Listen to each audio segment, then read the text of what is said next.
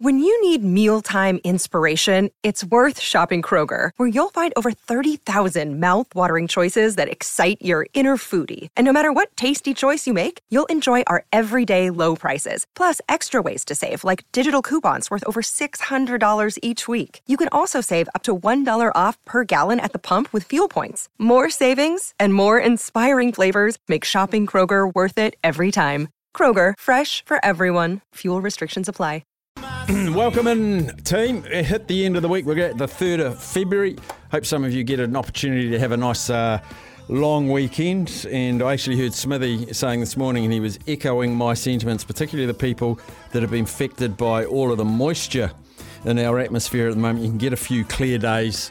While I'd love you to have a break, I know there's so many of you that have been directly affected, and you can get a decent crack at having a good old clean up, and people will be mucking in and helping their friends and family and communities in that clean-up as well. So let's hope for a dry one over the next few days, eh? And if you're having a break, everyone deserves it as well. Coming up today, we're going to talk to James Burridge. He is the BBC's rugby commentator for the Six Nations. We'll go through them game by game, and there'll be some talking points to pop out of that as well. And that's going to be our Midday Madness as well. With that getting underway this weekend, I want to know, now we do have world rankings, I know that, and Ireland a number one ranked team, but because world rugby rankings don't always truly reflect, because it's a statistical type thing. In your mind, 1 through 6, give me your 1 through 6 power rankings. Who are the best teams in the world? Because we've had recency with the end of year tour, we've had coaching changes, the landscape's changed. Eddie Jones is into Australia, Steve Borthwick's into England, Warren Gatland is into Wales, the All Blacks have still got Ian Foster. So there's been changes, and there hasn't been changes when maybe there should have been. I want your world rankings, 1 through 6, in your learned minds. So that'll be the first hour. James Burridge at 1 to get him to cast his eyes over the Six Nations. The Jeremy Paul Show will return again today. Oh, return from last week. It was there last week as well. He talks to us every Friday. Probably touch on Six Nations with him. And I want to quiz him about this collective bargaining agreement that's a bit of a stumbling block for the NRL at the moment. Did any of that ever happen in the Wallabies' time? Was there ever conversations behind closed doors that they weren't happy contractually, or, it's been a while. He's been out of the game for a while now, but just interested to get his take on it as well. Hopefully, this has been a real mission of mine to get someone on the Teams Champs, Superstocks Teams Champs in Palmerston North this weekend. I've had a yes. He will chat to us from Frankie Wayneman Jr. He is the captain of the Great Britain team that will be taking part there in Palmerston North. It is a massive event this weekend. I went from when I was about 7 till I was about 20 every single year. It is entertainment. It is the highest quality speedway, and a lot of people, it's the only speedway they go to in Palmerston North. It's such an awesome event, and I really wanted to cover it. So Frankie Wayman, I've been in touch with his manager, I've been in touch with him. He's messaged me back this morning saying, yep, keen to talk. What time? I've told him 2:30, haven't had a reply yet. So hopefully between now and 2:30 he says yes, no problem. So let's hope Frankie Wayman Jr. Will come on. Also, on the back of yesterday's conversation about sports broadcasting rights and the landscape of how sport is watched right through the world. And then I want to talk about New Zealand and Australia as well, but there's signs over in the US that the landscape is really, really changing. So Colin J. Smith, he's Global Sports Media. He's the principal of that company. He's been involved with sports broadcasting his whole life. Very learned man. We'll chat to him after 3. Jimmy Smith across the ditch as well. We'll also, what games have we got? What fun have we got? We'll find out what's making news. That's always fun. The Vault, brand new Vault at 2:45. Brand new Vault, so it'll be $100 today. But you do have the luxury of 7 questions to pick Sammy's big sporting moment in the Vault. But Midday Madness, with the Six Nations getting underway this weekend, what are your rugby power ratings heading into Rugby World Cup year? Coaching changes, personnel changes. Manu Tuolangi dropped from England. New look backline for them.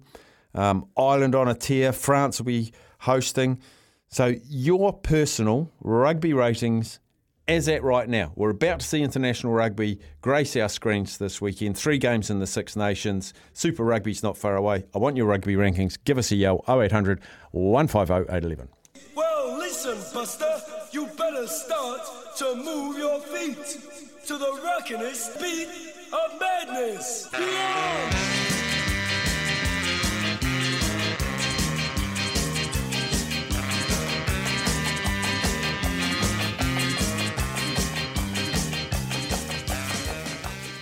And down we go to Christchurch. Quite often kicks us off, and he always sets a good tone, does Mikey. G'day, Mikey. G'day, Staffy. I'm looking forward to your show today. You've got some good guests on. Hey, this may change after the Six Nations, but for my mind, I've got Ireland at 1, France in 2, England at 3, South Africa 4, and New Zealand 5, and probably Australia 6. That's the order I've got us, and I don't like it. I don't like to say it. And I tell you what, we've got us at 5, but I tell you, old Eddie, he's gunning for us. He's talking the big talk, and it wouldn't surprise me if Australia beat New Zealand, particularly if they play in Australia. They probably would, but yeah, I don't know. Scary times. But exciting for the guy just standing on the street. But if you're not an All Black supporter, it's going to be an amazing World Cup. Personally, I'm just chewing my bloody nails off. So yeah. Yeah, it's going to be a tough old year. It's such an interesting rugby year this year, and because it makes all the rugby before the World Cup even kicks off, makes it so much more important, so much more engaging, and it's appointment viewing. So much so, this Six Nations, I can't wait. Oh, absolutely. These guys. I think France are playing in Ireland this week, aren't they? So that's a huge game. No, Wales. I got that wrong. Wales are hosting Ireland this week. Wales are hosting Ireland. France are in Italy. Right. Well, I think all the games are going to be fantastic. But yeah, I guess there'll be callers who probably put France number 1, and that's fair enough. I've got it at their home this year for the World Cup. But Ireland are my second favourite team anyway. So go them. Go them. All right, Mikey. Good stuff, buddy. Thanks for kicking us off. Thank you. Bye. Let's go to the life member, Zaid. Welcome in, Zaid. Hello. Champion. All Blacks 1, France 2, Ireland 3, England 4, Australia 5, Argentina 6.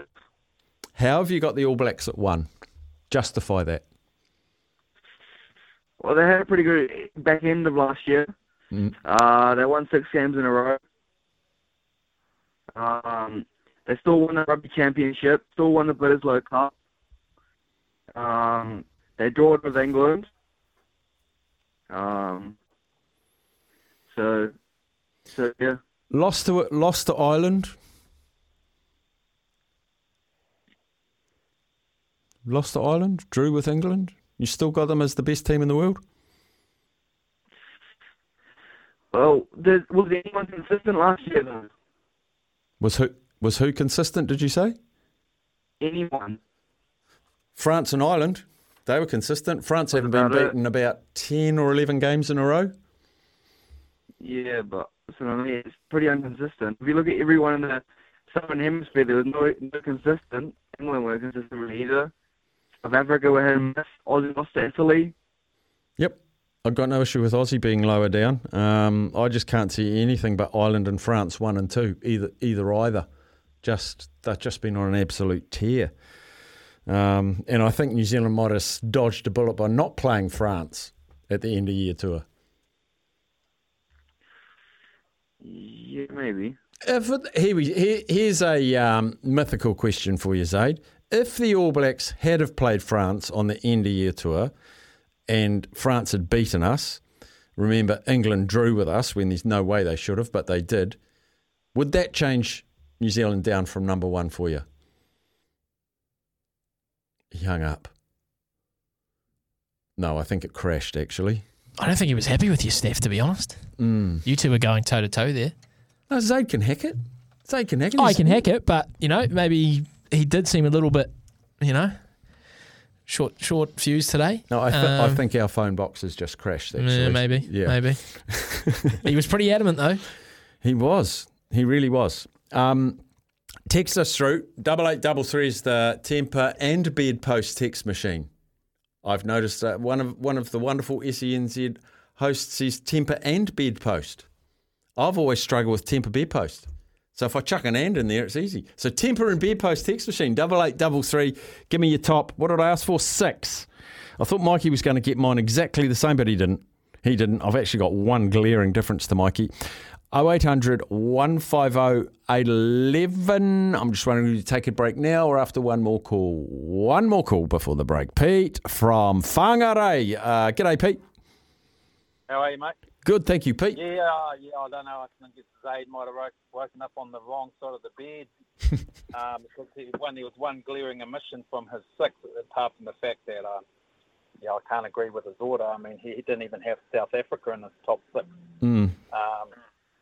So for me, it's Ireland 1, France 2, South Africa 3, New Zealand 4, England 5, and 6 is 6 for me. It's either it could be at the moment. It's hard to separate Australia and Argentina, and you could possibly throw Scotland in there as well. And maybe even Wales. I'm on a watching brief to see what Gatland can do with Wales.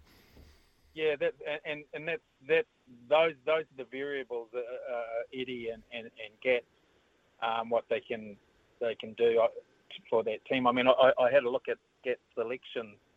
I mean, he's got some of the old faces in that starting lineup, and even on the bench, I see he had Alex Cuthbert in there. I think those guys haven't been seen for a while under Pivac's tenure. So it'll be interesting to see how things shape up. But I like you, I think it's pretty exciting few months coming up leading into the World Cup to see how things play out. I mean, not sure everyone's not going to be showing everything that they've got, but as you know, you've got to build momentum heading into the World Cup, and people will start picking their preferred 22, and things will start taking shape. So I think we're in for some good rugby. I do too. I think potentially the best rugby year and I'm talking in 10 months that I can remember for a long time. Like, I'm so invested in the Six Nations because we've got the top 2 teams in the world. Makes it so watchable for a rugby fan. Yeah, and it'd be fair to say I don't always take great interest in the Six Nations, but I definitely will be this time around. Same here. Thanks for the call, buddy. Good chatting.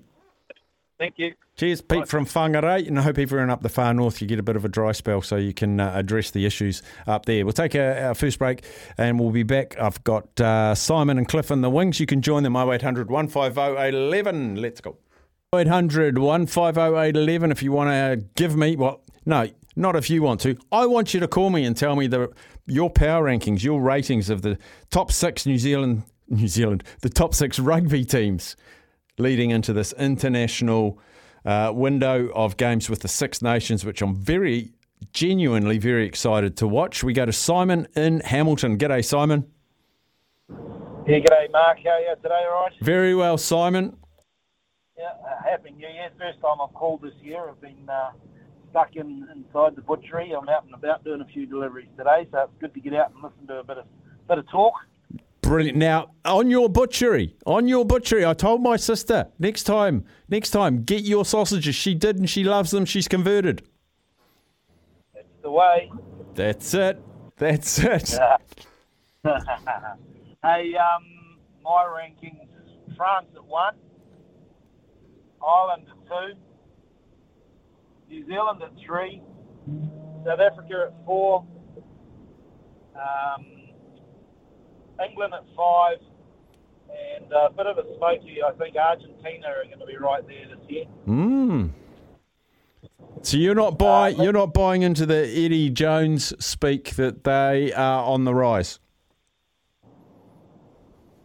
Well, if they're on the rise, it's only because of one man who's suffered all the heartache for the last 3 years, and he's been given the poker stick up the rear end, So yeah, you've got to feel sorry for him. So typically Eddie Jones comes in and goes well for that first 12 to 18 months, but if he has half the injuries that Wren's had, he's going to struggle. They just don't have the depth. Yeah. And news this morning too that Matt Giddo's retired from all rugby, so Eddie can't call on him again. He would have tried, I bet. Hey Simon, before you hang up, tell everyone where to get the best gourmet sausages. A little place called Hamilton Wholesale Meats in Hamilton. Yep. Hamilton Wholesale Meats, and you gave me about 3 different varieties, and I love them all. So absolutely brilliant. Yep. All right, mate. No problem at all. Good on you, mate. There you go, Okay, people. You too, mate. People, it's still barbecue weather. Hamilton Wholesale Meats. Their gourmet sausages are off the hook. Cliff from Dunedin. G'day, Cliff. Yeah, afternoon, Staffy. Hi, Cliff. Yeah, another scorcher down here today. Good on you. Otago. Good on you.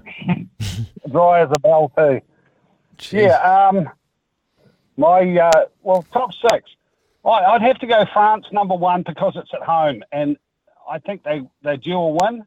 They've got a good side. If their captain's there and inspirational, they'll be very tough to beat. I could see them getting in the final. It's just whether anyone else can go over there and tip them over. Ireland second. Then that's an interesting one.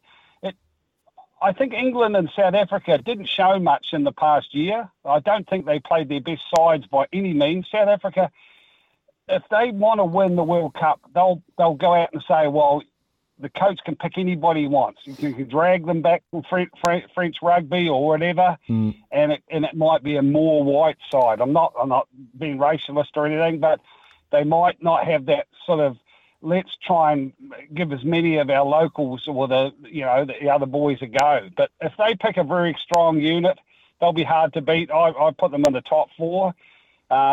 Australia, they struggled last year because 2 of their best players didn't play. Their captain, the flankers.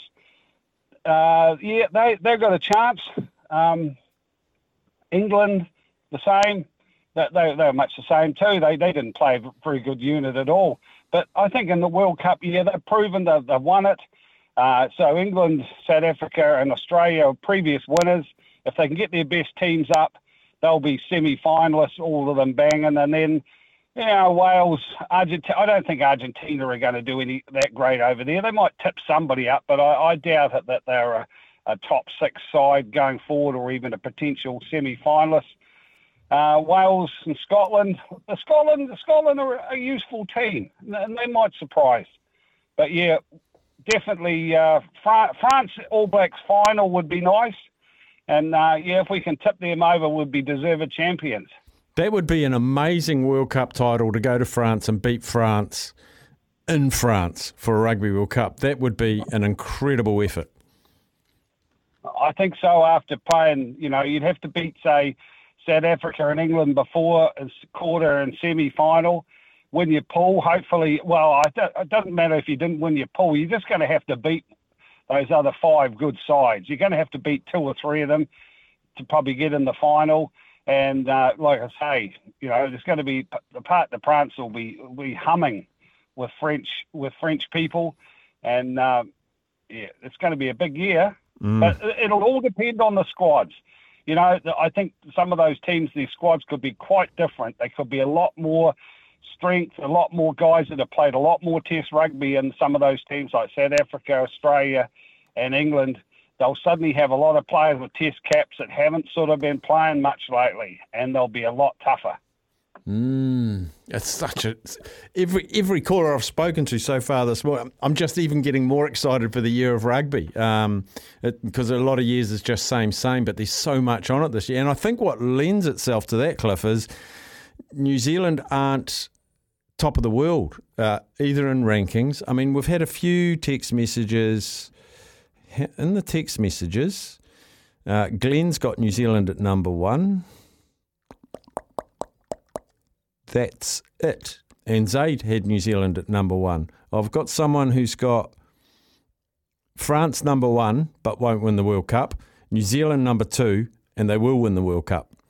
That's what I wanted, actually, Ken, is exactly how you've phrased it.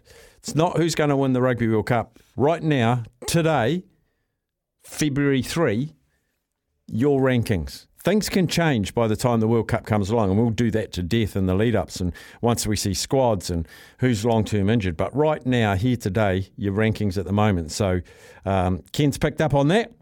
Actually, I'll give you Ken's because he's a good rugby man. France won't win the World Cup, number 1. New Zealand, number 2, who will win the World Cup. South Africa, 3. England, 4. Australia, 5. Ireland, 6. Wow. I don't know if anyone's going to have them as low as 6, apart from you, Ken. For what it's worth, mine, I've got Ireland 1 today. That could well change by the end of the Six Nations, so we're not stuck to it. This isn't crystal ball who's winning the World Cup, but right now, as at today, I've got Ireland 1, France 2, South Africa 3, New Zealand 4, and then I'm tossing up Australia, England. Probably Australia, then England. Probably Australia. And I feel like the big improvers this year, potentially, not that they will, but they have the ability this year, is Australia. As a number of callers have said, stay fit, stay healthy, have a good squad, all buy in behind Eddie. When Australia get momentum in the world of rugby, they're a tough nut to crack, and we've seen that at World Cups before. Take a break for news, sport and weather. We'll be back with Bernard and anyone else that rings. 0800 150 811. What are your rugby rankings? You better start to move your feet to the rockin'est beat of madness. Yeah!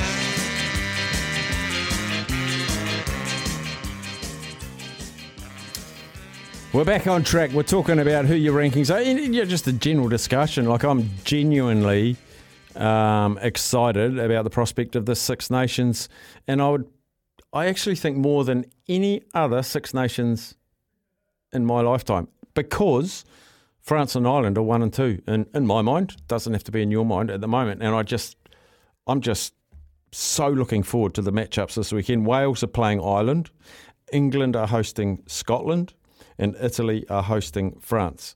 So 3 good games. I think they're 3 good games.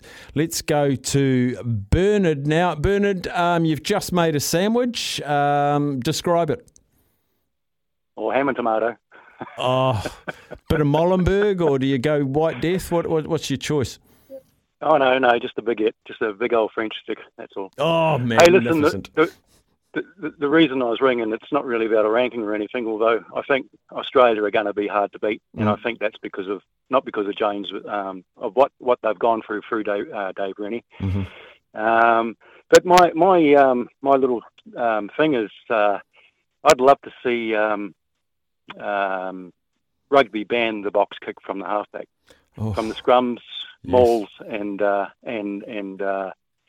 rucks or whatever. I don't mind it coming from a line out, because he's going to get hammered with a forward coming through, but this bullshit of the bloke playing around with the ball behind a scrum, kicking it up in the air. It used to be, they gave us a hard time about 10-man rugby. Now it's 9-man rugby, you know? Well, maybe you're allowed 2 per team per half or something like that. No, he's got a 5'8". That's what the 5'8's here for. His job is to put the ball in, distribute it out to the 5'8", and let the 5'8", run the game. He's not the general.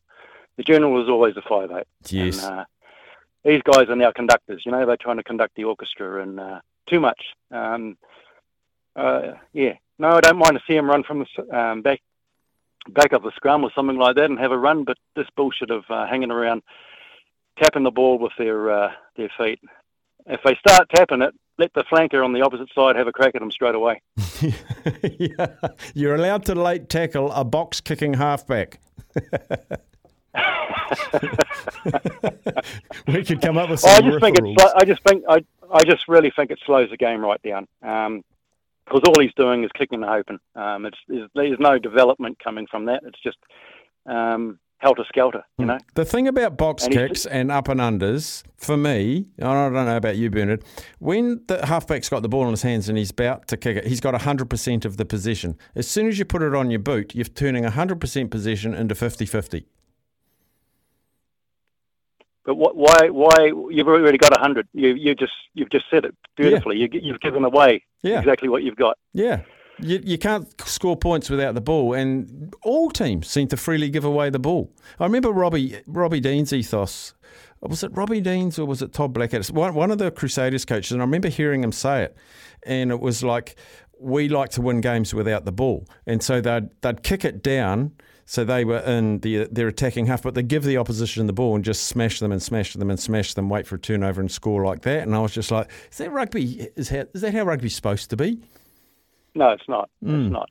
But I'll just quickly tell you, I saw Sid going one day. The opposite halfback from Horowhenua went to do exactly what I just said from a scrum. Sid took the ball off his toe. As he was going to kick, Sid took the ball off his toe and scored under the goalpost. Oh, and that's why he's Super Sid. Yeah. Just brilliant. So, yeah. All right, I better let you get somebody else on. Good chatting to you, Bernard. Thanks for calling. Okay, bye-bye. Bye-bye now. Good call. Call again one day, Bernard. We go to Joey. G'day, Joey. No, we don't. I've got the hands up from Sammy. I've got the thumbs up from Sammy. Here's Joey. G'day, Joey. Yeah, g'day, Staff. Look, I was just thinking before you were talking about different stuff, and the guy was talking about the box kick. There's no variation now anymore, is there? No. You know, I mean, when we used to watch, you know, the going scissors, that was fantastic. You can still do that. They say now, the other defence is up like a league defence, but you can do that from a free kick or something like that. When was the last time you saw anyone double round or do a crisscross? You know, like Carlos Spencer used to do, first 5'8", he'd sprint to the second 5 and dummy him or give it to him. You know, that sort of variation. Now, we're supposed to have the best brains in the world, you know, coaching or you know, as assistants or whatever. I just don't see any variation anymore, mate. You know, I mean, where's all that gone? Yeah, it's like now you get two good teams that are reasonably even matched. It's more a grind now. Who can grind the other side down rather than who's more expressive? And here's another thing, and I can't remember if it was for the All Blacks or the Hurricanes, but there was a set move try in Wellington, and it went to Tana, and he turned his back, and there were two dummy runners either side, and he popped it to Christian Cullen, and he went in and scored a try. Set move play. And the other one was the Lima Supawanga one, when he turned his back to the opposition and kicked it backwards over his head. Now, they are memorable because they never happen. And because they never happen, opposition can't prepare for that. I want to see a bit more innovation. Yeah, well, exactly. What about the Zinzan Brook one in South Africa? Yeah. Now, that was fantastic. You know, that is variation at its best. And, you know, and I think that's what they need, you know, Staff. They need for someone to go there. I mean, even the halfbacks sprinting around. Aaron Smith's quick enough to double round Bowden Barrett. Bowden Barrett doesn't have to give it to him. Yeah. And they say the defence might get him. Stand deeper. Yep. You know, we've just lost that. You know, I mean, as I just said to you before, you know, you remember the going scissors? Yes, How the good triple was that, scissors. mate? The triple scissors. Amazing. Yeah. Good to hear from you, mate. Have a good weekend. Cheers, Joey. Thanks for calling, buddy. Few text messages which we will get through. Lines are open. 0800 150 811. What do they say? There's a clear board. You're welcome in, first on. 0800 150 811. I want your rugby rankings and any other thoughts you want with just this international rugby just around the corner. Kicking off with Wales and Ireland. Warren Gatland back in charge. England, Scotland. Steve Borthwick in charge. Italy against France. Something you might not know, and I'll put it to, James Burridge will know. He's our guest just after 1 o'clock. He's BBC rugby commentator. Italy won 5 of their last 7 games. 5 of their last 7, including beating Australia and including beating Wales. And I'm imagining, I haven't looked it up, but I'm imagining Italy are playing in Rome. That'll be packed. And the passionate Italian fans are just brilliant. Just brilliant. Anyway, give us a call. 0800 150 811. Back with your calls when you ring after this. Welcome back in. 0800 150 811. Keen on your rankings in the world. While we're talking rugby, the SENZ Super Rugby tipping is here. Get yourself involved. Go and register now. It's from now until February 24. That must be when game one is. So get yourself in, get yourself mentally prepared. Go and register. It's the SENZ Super Rugby competition. You can win the ultimate sports experience for you and a mate worth $2,500. You can sign up now. You can play. The website is tipping.senzradio, or one word, .nz. tipping.senzradio.nz. I'm going to get on. I'm going to get involved. I think a lot of people at work here are going to get on. So, and I'm pretty sure it's visible to everyone how we're all travelling. So, tipping.senzradio.nz. $2,500 sports experience for you and a mate, or you and your partner, or you and your wife, you and your neighbour. Sam just asked me, you and your dog? No, you can't take Tuka on your sporting experience, Sam. That's going to be... Are you going to play that, Sam? You going to play the tipping competition? I'm partial to a tipping comp. So, yeah. That's sure. a firm yes. Potentially. Yeah. I'll definitely play the NRL one. Yes. But, yeah, why not dabble in a bit of SR? Now, we've been talking about this... where your power rankings are for your international rugby. I actually haven't looked up the official world rankings. I do know Ireland are number one, and I would assume France is number two. Correct. And then I don't know. What's Go the on. official rankings? Why don't you take a stab? Okay. Number three is probably New Zealand. Yes. Because of that run of wins they had at the end of the year. Yep. Number four... is the England draw enough to get them to 4? South Africa. I'll go South Africa. Correct. England. Correct. What are you up to? 6? Last one. Can you get 6 from 6? It's going to be Australia, Argentina, or Wales. I'll say Argentina. Oh. I was going to give you big winning bells there if you got that. Australia. Oh, is it? 6. But what you probably are more interested to know, Steph, is that the Cayman Islands are the biggest movers in the rankings at the moment. They've gone from 58 to 54. Oh, that's a big surge. And up. the biggest losers? Mexico. Ooh, down 8 places from 43 to 51. Did the Cayman Islands beat them? Maybe they did. Maybe that's why we're getting some big changes in those lower ranks. Where's the Cayman Islands? Is that West? No, where's the Cayman Islands? Couldn't tell you. It sounds French, so I'm thinking Indonesia. I was going to go West Indies, but I think that's wrong. Let's have a quick look, shall we? I feel like it's Indonesia. Micronesia. Cayman just having a look here. That's a British territory. It is zooming out. Oh no, it's near Jamaica and Cuba. Yeah, so it says in West Indies. So you nailed that one. I'm actually going all right today. You're doing pretty well, mate. It's good for you on a Friday. We should get someone from the Cayman Islands Rugby Union on one day and just see what goes with rugby. I tell you what, there. there's a lot of interesting countries on here around that sort of Cayman Islands ranking. Moldova, Guyana, Bulgaria, Luxembourg. How good would it be, Luxembourg Rugby Union? I bet they punch above their weight. And can I just bring up a text here as well that's come through from Brad, who is our notorious NBA tipster, who said his NBA power plays for today, he had a big collect yesterday. LeBum, and I like he calls him LeBum, and so that's LeBron, of course, and Luka Doncic combined for 65-plus points, 18-plus boards, and 16-plus assists at $5. Yes, Brad, we are already on that. Are you really? Before he texted it? Yeah, got it on this morning. I got on that, Steph, into the Phoenix against the Melbourne Victory tonight. This was one of Ricardo's picks yesterday. Melbourne Victory, bottom of the table, bottom of the A-League ladder, the Phoenix in third place. The Phoenix are paying $3.20. Are you serious? Yeah. So multi to 320 into your LeBron Doncic multi sort of power play there, Brad, and you get yourself like, I think it's $16 odds. $16, yeah. It's pretty good. He's got a couple of others here as well. Randall and Jokic to combine for 50 points, 24 boards, 16 assists at 6s. And a little bit outrageous, Haliburton double-double and Doncic triple-double at 11s. But Brad's doing quite well with the power plays at the moment. Mad respect to Brad, eh? Yeah. You jump on the Phoenix, though, wouldn't you? $3.20. Ricardo was very convinced. So they're obviously playing away. Playing away, but Ricardo thinks that's not really enough with the victory playing terribly.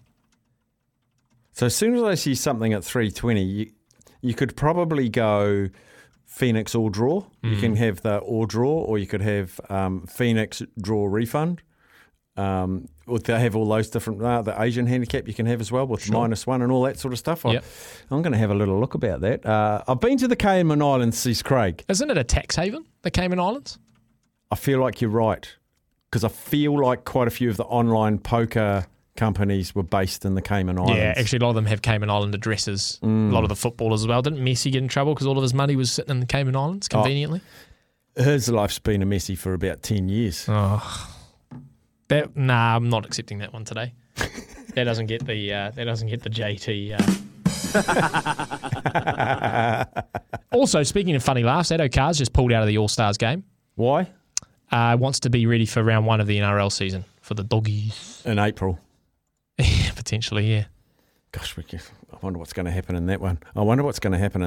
A few of your rankings. Mark goes France, followed by Ireland, followed by New Zealand, then South Africa, then England, then Australia.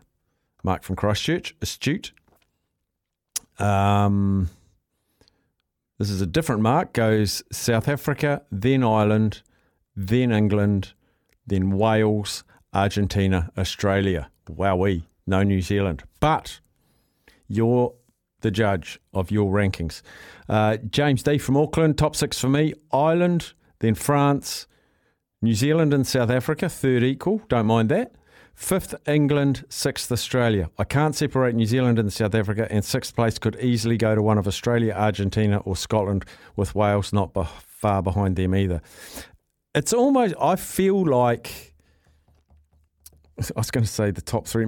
Well, for me, the top 4, really not a lot in it. My top 4, Ireland, France, South Africa, New Zealand. And then the next 4, not a lot in it either. I think Australia, England, Wales, Argentina are the next 4. Is this the smallest blanket you've had to knit to throw over the chances for the World Cup? I think potentially it is. Pre-tournament. Brad's texted in and said Phoenix are down 2 or 3 centre backs though. Could be a leaky defence. Don't tell me that, Brad. Don't tell me that, mate. We don't need that. We don't need that sort of negativity, Brad. Okay? I've already put my life savings on it. Just let me have it now. Let him have it. All right, a few more texts to get to before the news. We'll be back in a moment.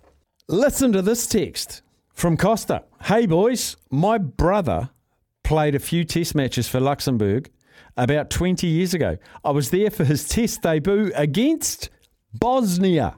It was a great day. He had a barnstormer of a game. Costa, we want to talk to your brother. Absolutely. We definitely want so many questions. A Luxembourg international rugby player. Let's make this a world first. Oh, absolutely. Luxembourg and Manai's flicked the message away to the Cayman Islands, so we could have an all-time show next week with both of the powerhouses of those two. Steph, I've also got a story here which I'm going to classify as... you know that film Dodgeball? Yep, and I loved it. You know, that's a bold strategy, Carton. Let's see if it pays off for them. The Sydney Morning Herald and The Age are reporting that the South Australian government has approached Cricket Australia over trying to get the Boxing Day test. Or maybe it's the New Year's test. Do you really think they're going to move that from... Is the Boxing test is MCG, and the New Year's test is always, is it SCG? Not sure where the New Year's one is. It's a bold strategy. I think it's... Far potentially out. not going to pay off for them. No. Whereabouts in South Australia do you play? Is it the Wacker? South Australia is Adelaide. Adelaide Oval. Beautiful. Oh, that wouldn't be bad, actually. Yeah, it's beautiful. Okay. Oh, I'll speak Costa, too soon. text us and tell us if we're allowed to ring you back to get your details from your brother. We would love to talk to a Luxembourg rugby international. Here comes the news. So Costa, if you're out there, if you're still listening, Costa, just text us to say it's okay for us to give you a ring, because I'd love to get your brother on, the Luxembourg test player. That'd be brilliant. Couple more. South Africa, when they pick their best team, they play a different team each week between World Cups. But when the Cup comes around, they'll play their best team. Astute. I'm with that. Hey, Staff, I'm with you. I think I'll be getting up this weekend to watch Six Nations. First time in probably 15 years plus. My rankings, France, All Blacks, We are better than when Ireland beat us. That's why they're number 2. Good stuff. Australia, 3rd. Then Ireland, South Africa, and a tie between England and Wales. That's from Will. Thank you, Will. And Staffy, I have Ireland only because they rely so much. At number 6, only because they rely so much on Sexton. He'll be 37 at the Cup, and he's picking up the injuries and really enjoy the Six Nations. Ken, I knew you'd love it. You're a great rugby aficionado. Last one for now. I will get to the others. France and Ireland tied 1st and 2nd, then England, All Blacks, South Africa, Scotland, Argentina at 7. After that, I don't care, Brian. It's fair. All right, Six Nations. It's on our doorstep. It's just around the corner. Actually, I'll get you times for those as well very shortly. But right now on the line, we're going to catch up with James Burridge. It's the eve of the 2023 instalment of the Six Nations. It's incredibly important as it's World Cup year, as we've said. And it's great to bring in BBC commentator James Burridge. G'day, James. Hey, Mark. How you doing? Very well. 3 interesting games for all different reasons. I just thought we'd pick our way through them one by one. James, Wales, Ireland. The big one for us is Warren Gatland's back, and he's coaching the team that undid the All Blacks. So this is a great game to start this Six Nations off with.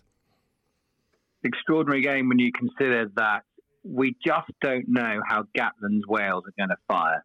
He's got a bit of a dad's army of a team, if we're being honest. But do not write off what Gatland can do. And that is what all of Wales are hoping, that, Wayne Pivac was unlucky, but can Gatland return a bit of that magic, a bit of that stardust, try and ignite a Welsh team at home. I think it's important Wales start at home. I think if that had been in Dublin, it would have been a very different set of circumstances for Wales. They have to win. Wales absolutely have to win. Whether they will or not against the best team in the world right now is another thing. And this is the great challenge for Ireland, because they got so close last year, and they've continued to really test the world's best teams and beat them. They're the number ones for a reason. I think the really big thing for me in Ireland is if Sexton gets injured, if for some reason he's missing, how do they fire without him? And frankly, that's been the big question about Ireland. Farrell has done a fantastic job, but if they don't have Sexton at 10, how do they fare? Can Ireland get better? Is there improvement in them? I thought they were phenomenal in 2022. I think it really depends. I mean, I talked about Sexton there. For me, Tadhg Furlong is just as important. He's actually been ruled out against Wales and been replaced by Finlay Bealham. So it's players like that. I sometimes feel when you look at that, the 8, the set piece 8 in all its glory, it can be devastating. But for me, when I've watched Irish provinces down the years and the Irish team, the breakdown is where they thrive. And I think if they can keep that level of intensity at the breakdown, they're an extremely difficult nut to crack. Can they get better? I think their defence, if they can shut out teams more, I think if they can turn from defence into attack a little bit better. But to be honest, when you look at the Six Nations prior to the way the tournament starts, the 2 best teams in the tournament at the moment are Ireland and France. Now, the question is, which one is one of them going to take a dip? France are being quite lucky that they haven't lost. They've been in many close games and haven't lost them. They're due a defeat, many people think, up here. And I think it'll be interesting if Ireland lose to Wales, which I don't think they will, but if they will, how does that affect them? How does it affect Wales too, before we leave that game and we mentioned Gatland's back? How patient will the Welsh fans be?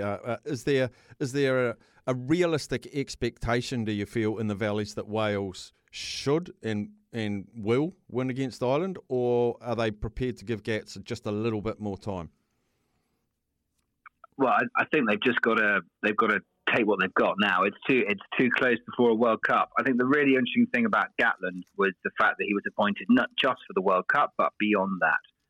And it's a bit like when Gatland's been in charge in the past. What is the biggest priority? Is it being competitive in the Six Nations, or is it giving the World Cup a really good shot? I think the other interesting thing about Wales-Ireland is I'd expect Ireland to have a lot of the ball, and Wales just to have to be relentless in defence and feed off scraps. Because Ireland, when they have possession, they're not a team under Farrell at the moment who like to play without the ball. They like to have the ball and hold on to it and really penalise teams and put them under a great deal of pressure.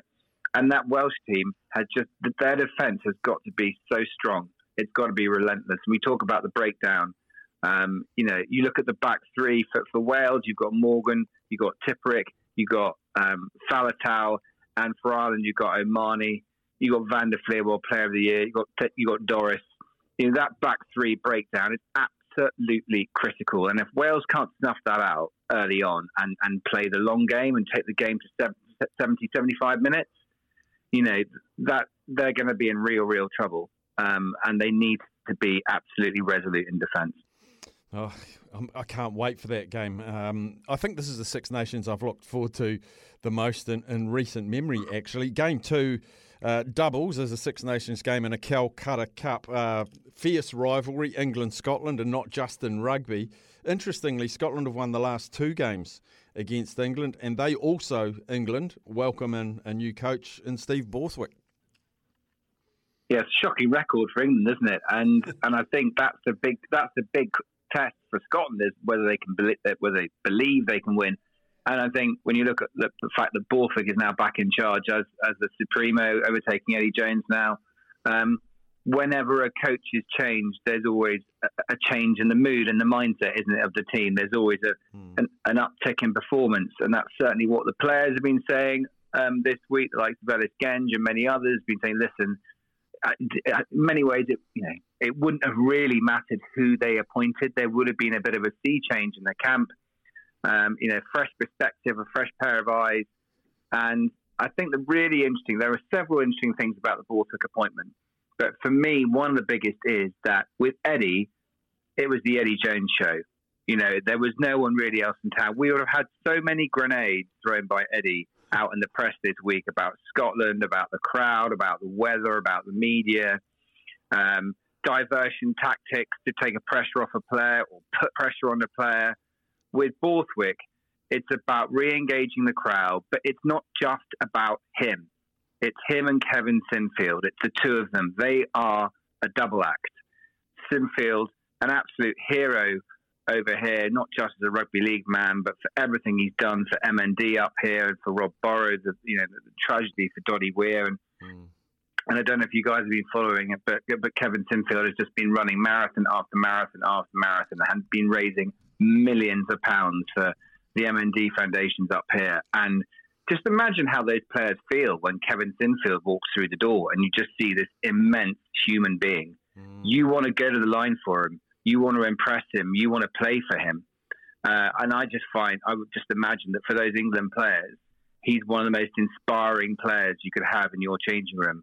Add to that, you got Nick Evans, one of the most creative, dynamic, fun coaches in English rugby right now. So it's going to be fascinating to see how they fare.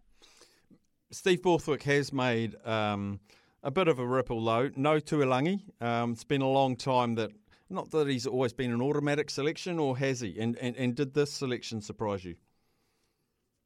I think I'm glad in many ways, because I think England have relied on the power and physicality of Tuilagi to get them over the gain line, come what may.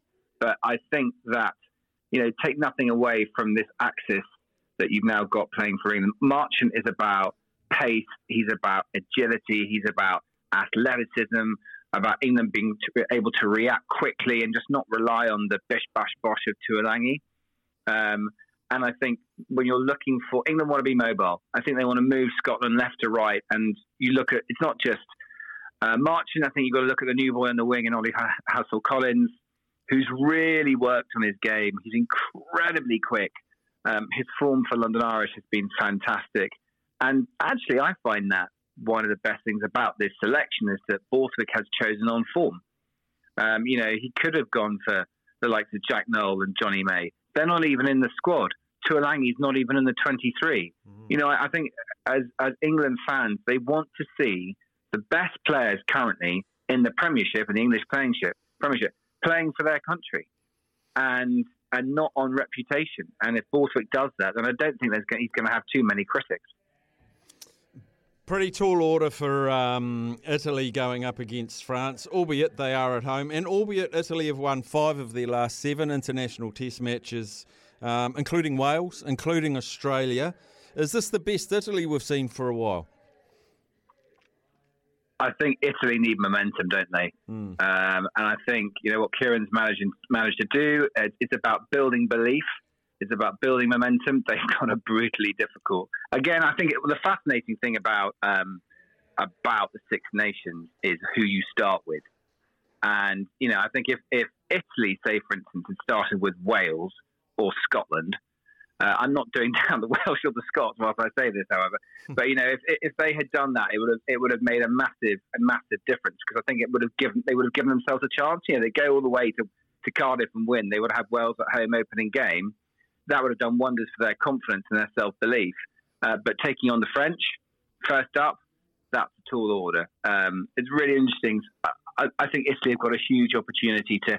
For me, when I've been lucky enough to be in Rome and commentate on matches, they've had the crowd with them.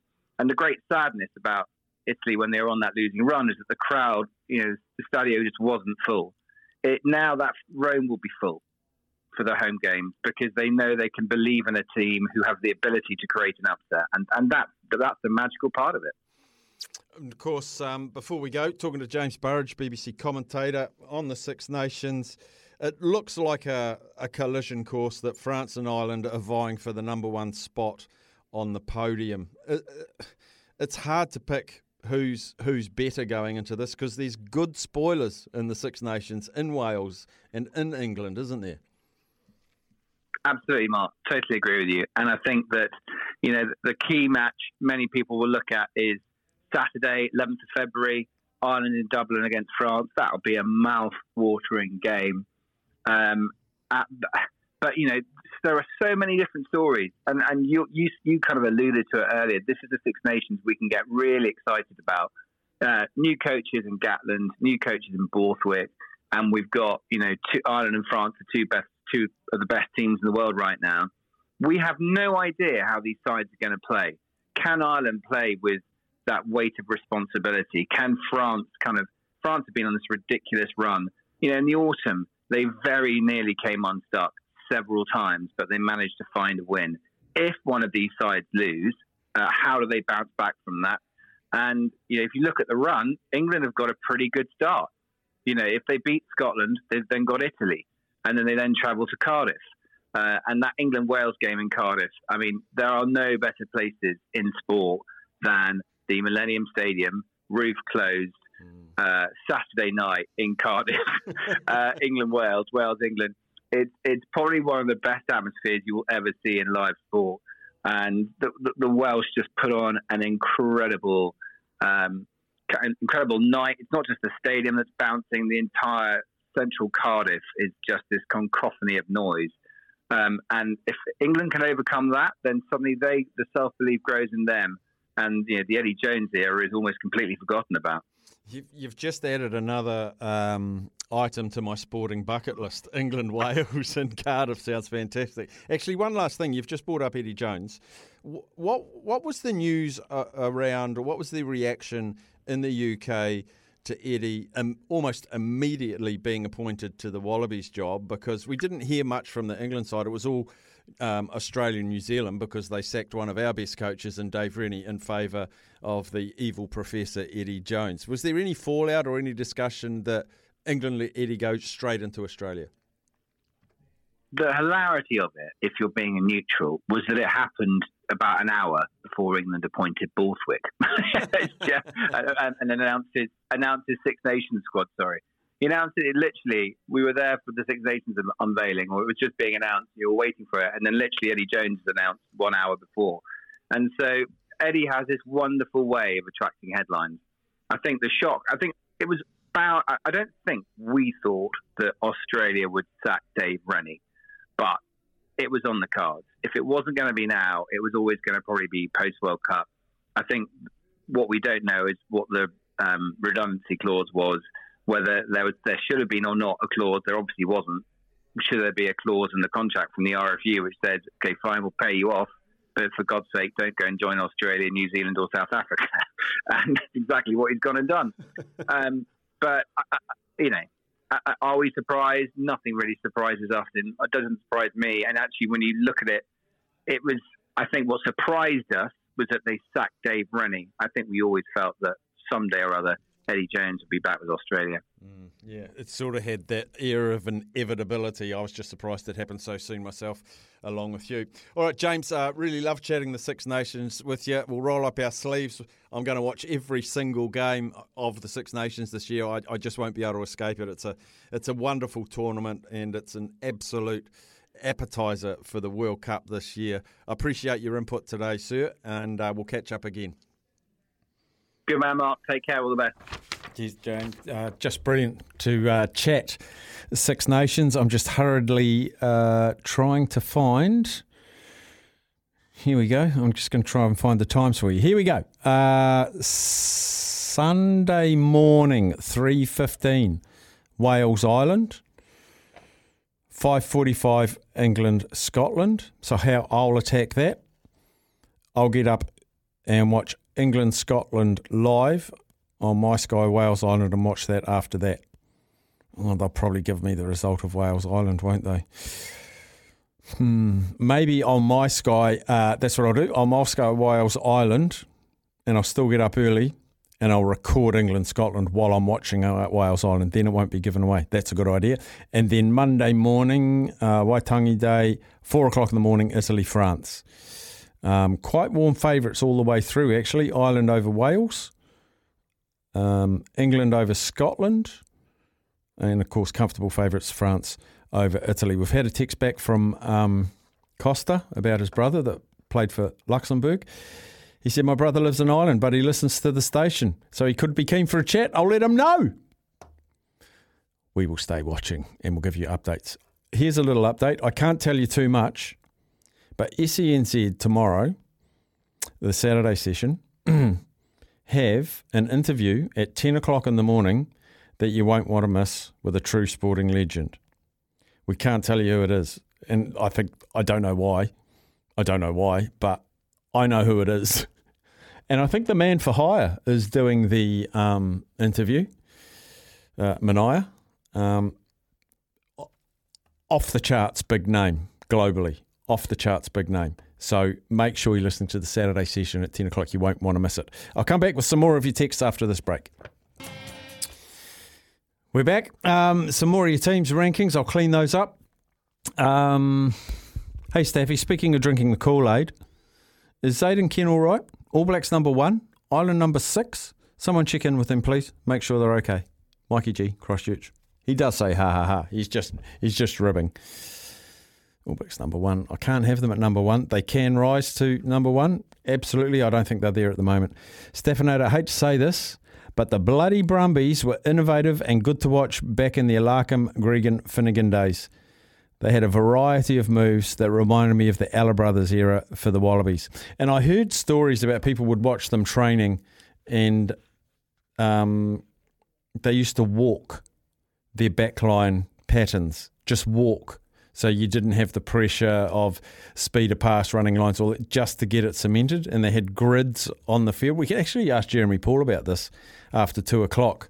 I think they had grids on the ground and they just had it like cemented into their brain, so it was second nature. So then then they'd slowly speed it up. You come to game time and they all knew exactly where to be at what time. Fascinating. So yeah, we'll talk to Jeremy Paul. Actually, Jeremy Paul show just after 2, so you can start sending in your questions for the great man. 8833, that is the Temper Bedpost text machine. So get your questions in for JP. He loves questions from you guys. He really does. Ken, he'll be expecting one from you. I know that. He actually said to me, Ken, when I was chatting to him, not on the radio, he said, this Ken bloke, is he a good bloke? And I said, yeah, he's a good bloke. He's a good bloke.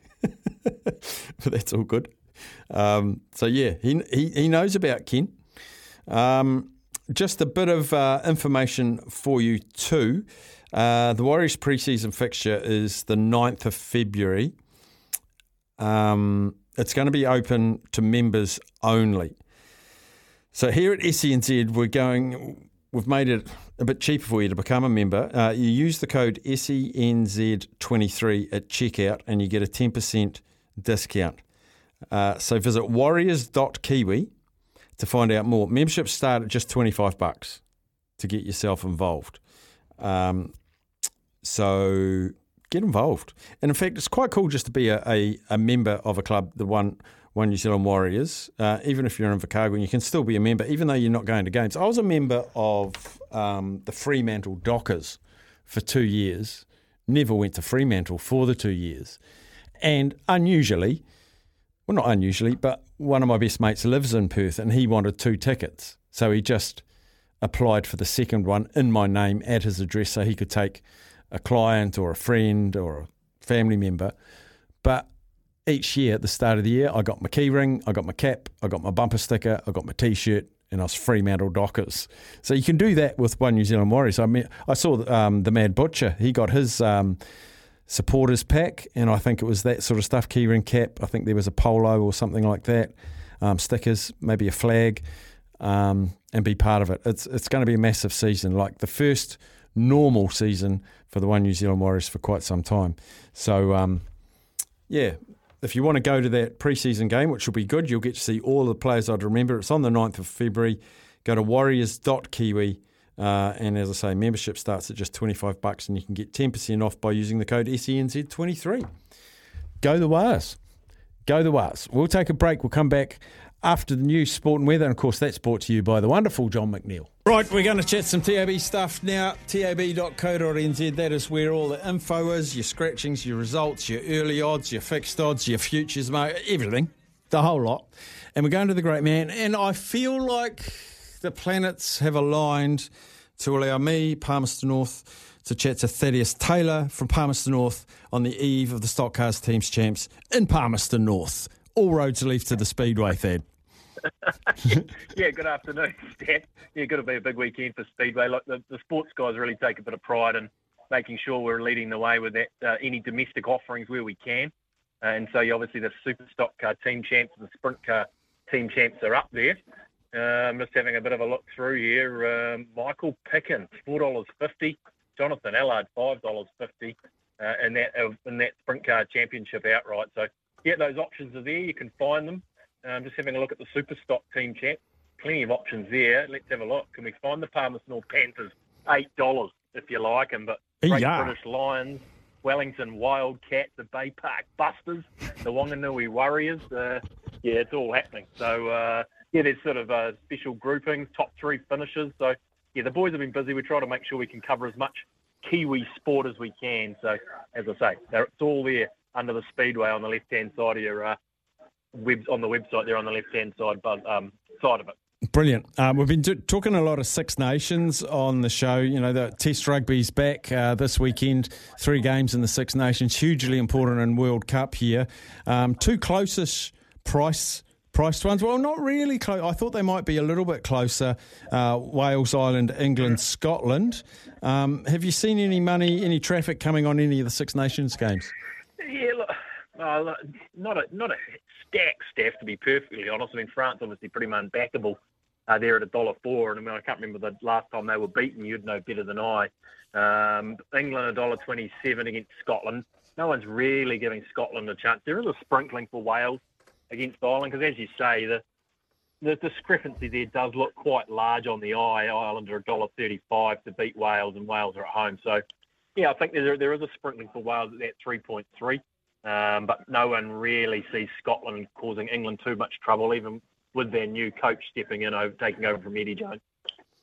Yeah, it's tricky. It's hard to line up, but I'm very excited for it. There was a bet we were talking about earlier with Sammy Hewitt, and Ricardo Ball tipped it out on Phoenix Nation the other day. The Phoenix travelling to Australia, taking on Melbourne Victory, who are sitting at the bottom of the table, and the Phoenix are offering a pretty good price. I'm just wondering if it's still available. Yeah, $3.10 the Phoenix tonight, Staff, and so yeah, people are towing, and there is a promotion around this as well. I know I love this promotion the guys do in the football.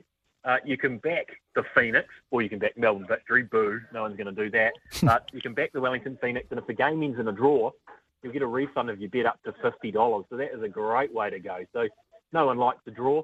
We used to love them, you and I know you would know this from a betting perspective, because no one really backs the draw too often. But you can take the draw out of play here. You can take the Wellington Phoenix, $3.10 in a head-to-head market, and if it is a draw, you get your money back as a bonus bet up to $50, and if they win, happy days. We've got our $155 to play with for the weekend. Bonus back tomorrow. Lure me in. Come on. Oh, very good. Thank you, Staff. You've fallen right into my wheelhouse here. Look, bonus back promotion, or the bonus back blitz as we call it, tomorrow. Wingatui, Champions Day down there in the deep south. Wingatui, Dunedin, New Plymouth, Taranaki Cup Day there, Randwick and Sandown, the other two venues. So the first 4 races from all those 4 venues, and the no deductions initiative, or no deductions, no surprises initiative that we've had on New Zealand, like all racing in fact, just continues to go until the end of March, and has been incredibly popular, particularly when you get a bit of rain about and you get a few late scratchings. That's when you really can make some hay, so that continues to the end of March. I actually got a bonus bet the other day, and I'd backed is it Victor Vegas to win the Wellington Cup, and it didn't make the field, and I thought I'd done my lollies, but I got a bonus bet. Yeah, exactly, Staff. That's the futures guarantee that we have. So up to $50 if your horse doesn't make the final field. So a lot's changed since you were kicking around in these. You're giving too much away, mate. Don't worry. I go over to see the marketing team every second day, Staff, and tell them they're making a right hash of it, but no one seems to listen to me anymore. So they're going to continue on their merry way, keep offering all these promotions, all these specials, and it's all there on the Punters Lounge on tab.co.nz. Go and have a look, because there'll be something for everyone under there, I can assure you. So I can see why the TAB couldn't afford to keep me there, because you had to give all the money to the bloody punters. Yeah, your exorbitant salary, Stat. We just couldn't keep it going, mate. So, and particularly now, I think I might be the next man out the door if we keep going like this. Oh, fantastic. Hey, Thad, enjoy your day, and a racing Waitangi weekend. Actually, is there races on Waitangi Day? There's races. There's just races non-stop at the moment. There's a race meeting every day next week. It's Taupo on Sunday, Te Here Nikau on Monday.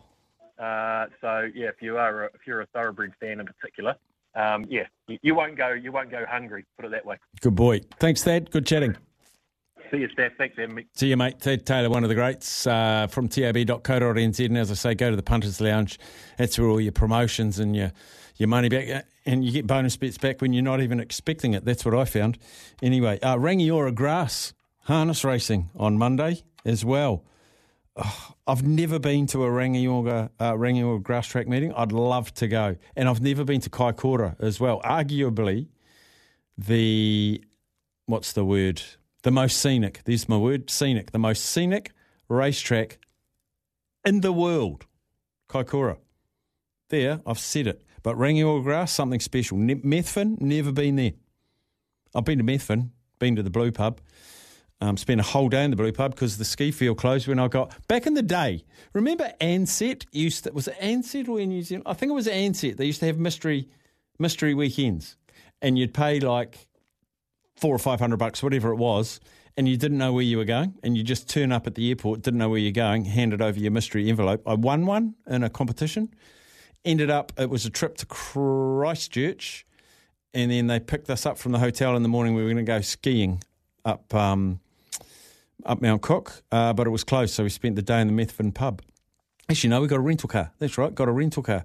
So I had a ski holiday, didn't go skiing. Spent the day in Methven, loved it. Back to Christchurch, stayed the night, flew back to Wellington. The whole mystery weekends. Oh, it's a long time ago. All right, let's take a break. We're at just about the 1:40 mark. Hurriedly looking through. Let's find out what's making news. Actually, Sam, you spoke to Costa, did you? You spoke to Costa about his brother that played rugby for Luxembourg? Oh, I saw you pick up the phone and call him. Maybe someone's going to give him a call. But we might give you a call. Oh, no, Costa, you sent through a funny phone number. It wasn't quite complete. We weren't sure if it was your number or not, so check the text message you sent us, because we'll give you a yell, see if we can talk to your brother who played international rugby for Luxembourg.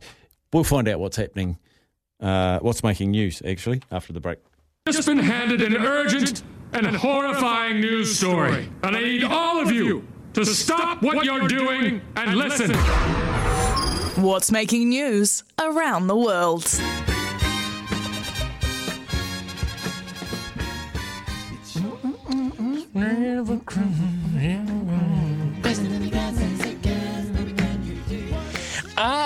Well, we didn't do What's Making News yesterday, so I actually have a lot of backlog here, Steph. It's like a dam that's been building. Shall I recline ready to break. in my pneumatic chair? Please do.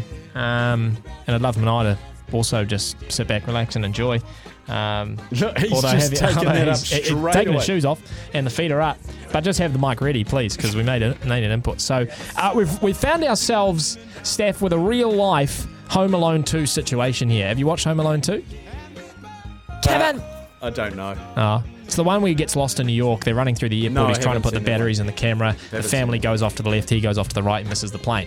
We've got a real-life Home Alone 2 situation because an infant was abandoned at Tel Aviv by his parents at the airport who tried to board a flight to Belgium without him after they failed to purchase a ticket for him. So, went up to the gate. Oh, it was intentional. Went up to the gate, had the tickets, hand them over, where's the ticket for your kid? Now, most infants travel free. Maybe it's different in Israel.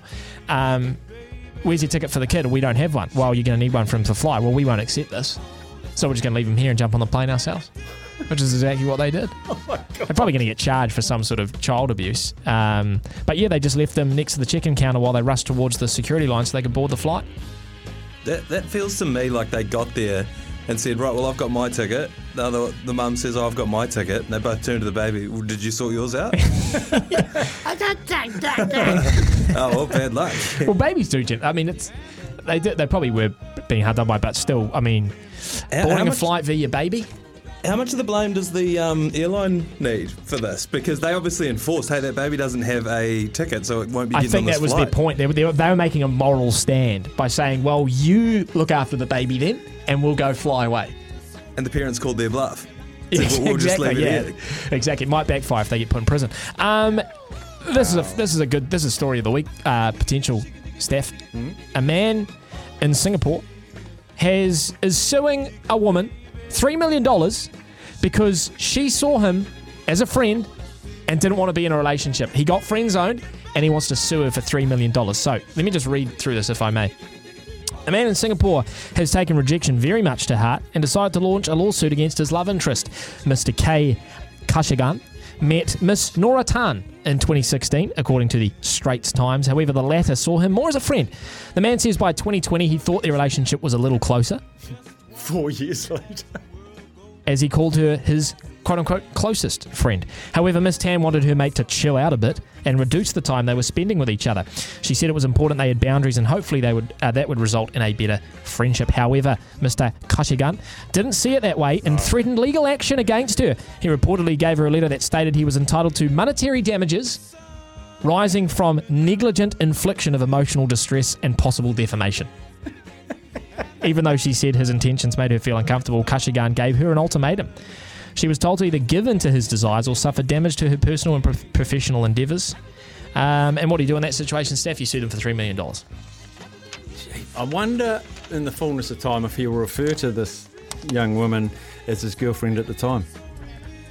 Ooh, is Mr. Kashigan a alias for M. Stafford? I'm just wondering. Okay. Brad you and I talked are about a both seed wondering. a couple of weeks ago. Now I'm just thinking and putting two and two together here. Brad and I are just wondering. It's taking the friend zone to the limits here.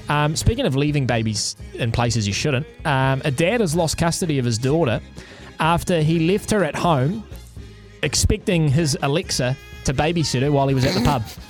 Hey, So Alexa, look after my kid. Literally exact word for word what he said. Alexa, babysit my child. Wow. He went off to the pub and he used Alexa to look after his girl, a 30-year-old man, from 8 p.m. until 2 a.m. So quite a He's gone long on a time. bender. And they only found this out because when he got home, he'd had a couple of drinks and he got into a big stoush with his partner, who I think he came home with at the same time. Not the kid's mother. Sorry. So she had just been out with him, came home with him, and they had an argument. People heard it, called the police, and the police came round and then found out that he had left the kid at home and all that sort of jazz. Terrible. So, yeah, not flash. And finally, given that it's B-Man Broadcast Operations birthday today. Happy birthday, B-Man, 22 years old, Staff. I put the story in specifically for him. Because a lady on social media, don't have a full name here, don't even know the name of the establishment, but she has taken to TikTok to reveal a receipt that she received at a restaurant that she recently went to. And on that receipt, down the bottom, was a charge for $25. And the $25 charge was for, quote-unquote, one cake cut. They charged her $25 to cut the cake when they bought it out. Wow. That's up there with some of the most flagrant. Yeah, corkage. Yeah, corkage. $6 corkage. Yeah. I'll just open it myself. Yeah, just give me the screw thing and I'll pop it off. Yeah. It's not that hard to cut a cake, is it? Maybe they cut it into individual pieces. No, so it's about the revenue they're missing out on. No one's going to order dessert. Ah, I see. That's what it is. Yeah. So it's compensation for not ordering dessert. I once emceed a wedding and the catering company came up and tried to negotiate with me that the wedding party hadn't paid for a cutting service. They'd paid for the cake to be served, but there was a separate fee for the cake to be cut. Wow. And they wanted you to break that to the wedding party. Me, and I said, you guys just go and cut that, and then you talk to someone else tomorrow. I really don't like it when you MC event staff and people come up to you and expect you to do things for them that is not in your remit, you know? Yeah. Not saying this has happened, but they walk up to you and be like, hey, we're actually letting go of Cassandra tonight. If you could just break that to everyone, that'd be fantastic. And you're like, I'm here to give you awards out, not send people home. But that's what happens. Anyway, you want a fact? You know I want a fact. Did you know that, and this is sort of theoretical as opposed to, because they would never know, but before colour TV, people were more likely to dream in black and white? Wow. Yeah. They did a study, so after the 1960s, that suggested that 83% of people dreamed in colour. More people dreamed in colour, and that coincided right at the same time with when colour TVs were coming out. So they sort of have predicted that before colour TVs, people dreamed in black and white. Well, if they had some sort of TV-related dream. I can't remember what colour I dreamed in before we got the Thorn Precision 22. Did you dream in LCD or plasma? Oh, geez, they didn't come for ages. Oh, OLED. OLED. Yeah. What about before 3D glasses were ever a thing? Did you dream in 2D like Mickey Mouse? Yeah. I've got a fact for you. It's been sent through by Chris. Air New Zealand owned Ansett Australia and Qantas owned Ansett New Zealand at the time of both Ansett Airlines' demise. Fact of the day. Back in a mo. Now, Sam, I know you like fate or things that are written in the stars because you're a big spaceman. On Monday, Rangiora, harness, they have the Amberley Cup. Yes. Race 8. Yep. Number 9. Yes. Johnny Mack. Haven't finished. Oh my gosh. Number Ridden 10. by Johnny Mack. Number 10, Sam's Town.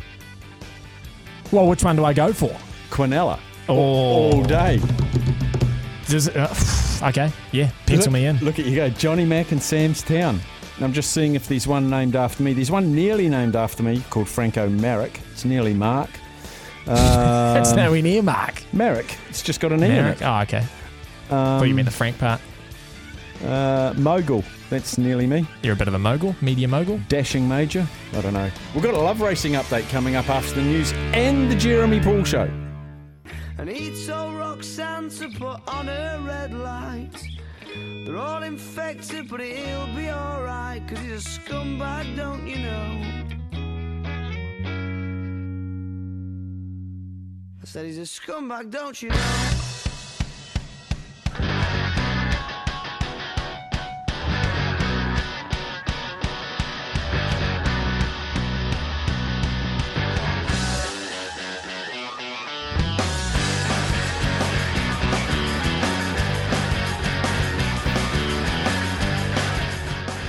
Don't quite know why Cutho deserved that sort of thrash metal intro. It's just bizarre. Shane Cuthbert joins us for our Love Racing update. Remember, loveracing.nz, that is your home of thoroughbred racing. Shane, great to have you in the studio. We're going to do this a little bit more often because I can't keep abreast of all the sport and all the racing, so you're going to be my racing guru.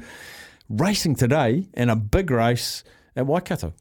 Correct. Thank you for having me, Mark. Yeah, Waikato Guineas. It's a group race too, I believe. Correct. It's a Group 2 race. It's a it's a pretty key lead up to the New Zealand Derby, which is in early March. So these horses step out to 2,000 metres and start to really get serious about their Derby preps. And the O'Sullivan Scott stable, who are looking to win the third Derby in a row, have the favourite in Waitak and also another strong chance in Devildom. So they're well represented. Dynastic is your Karaka Million 2-year-old winner from last year. Okay. Who is stepping out to 2,000 and off his Karaka Million 3-year-old run a couple of weeks ago, he looks like he's sort of ready to sort of hit 2,000 and beyond. So he could be another major player. And then Cruise Missile is the listed Ginger Nut Salva winner from Pukekohe not too long ago and is heavily favoured in the or he's sort of in commission in the futures, in the Derby futures. So, yeah, there's a bit of water to go under the bridge, but this will play a pretty key role in the lead up. So with these horses, I guess every horse is going to be different. Like you've said, the Derby's in March. So what are we, 5 or 6 weeks away from the Derby? One more run after this in the lead up to the Derby, or do some horses have a little bit more? Because the Derby's a staying test for a young horse. Correct. There is, so there's the Avondale Guineas, which is in, where are we? What date are we? 3rd. So we're talking 2 weeks' time. Okay. Perfect spacing. Yeah. So and this race was obviously moved from Wednesday, so we were meant to run at Te Rapa on Wednesday, and the weather sort of pushed us back 48 hours.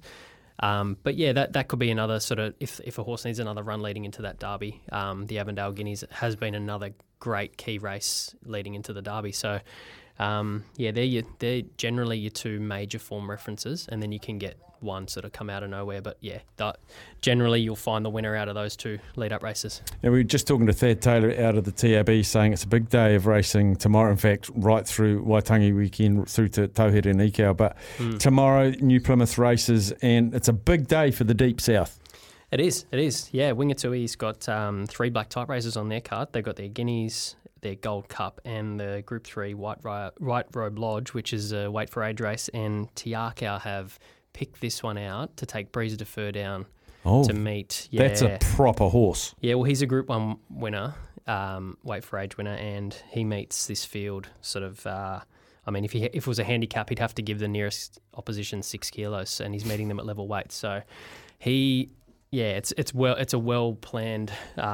It's a raid. It is a raid, yeah, and they've also got the $2 favourite in the listed Dunedin Guineas as well, the Romancing the Moon, who happened to split Legato and Prowess not too long ago. So, it's a Dunedin raid for Tiakau. And then at New Plymouth, we've got the Taranaki 2-year-old Classic, where there's some Karaka Million form out of that. The Taranaki Cup, where self-obsession for Tiakau. So they're very well represented all weekend up and down the country. They're hard to beat. Perfect, Shane. Good to catch up. We'll keep the catch-ups coming as well. Big weekend of racing and a long weekend, so get along to one of your local meetings, and also go and round up your crew, and you can book to get along to one of the big meetings, the grandtour.nz, where all the big events are. Thanks to Shane. We call him Cutho, but let's call him Shane. Keep it all official. It's time for the Jeremy Paul Show.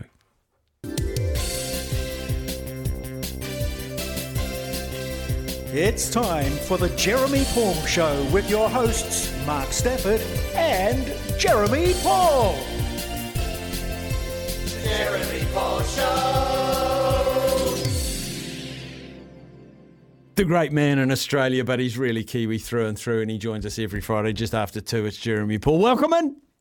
Oh, you know it, bro. Kia ora. How are you, my man? How are you, Fano? Yeah, they're all good. They're all good. I'm going to hit you. With wasn't really a question for you. We were talking about the excitement of the Six Nations. I'm actually I'm not just saying, I'm genuinely excited for the Six Nations. International rugby's back. Top 2 teams in the world are France and Ireland. I think it's going to be fantastic. Someone says here, Brian texted and said, I hate to say it, but the bloody Brumbies were innovative and good to watch back in their heydays. They had a variety of moves that reminded me of the Ella Brothers era for the Wallabies. And someone said that they heard that, well, I actually said, back in your days, did the backline used to walk through moves and so it imprinted into their mind? So when it became a running thing, they sort of knew that avenues and everything they were doing? Did you used to walk through moves? Oh, absolutely. Look, we brought in around that time, around 99. So when Eddie Jones took over in 98, there's that transition of older players to younger players. We also had a good group of young players come through. And then obviously that balance of youth and experience, like where we had the Gregans, Larkhams, Ross, those sort of players.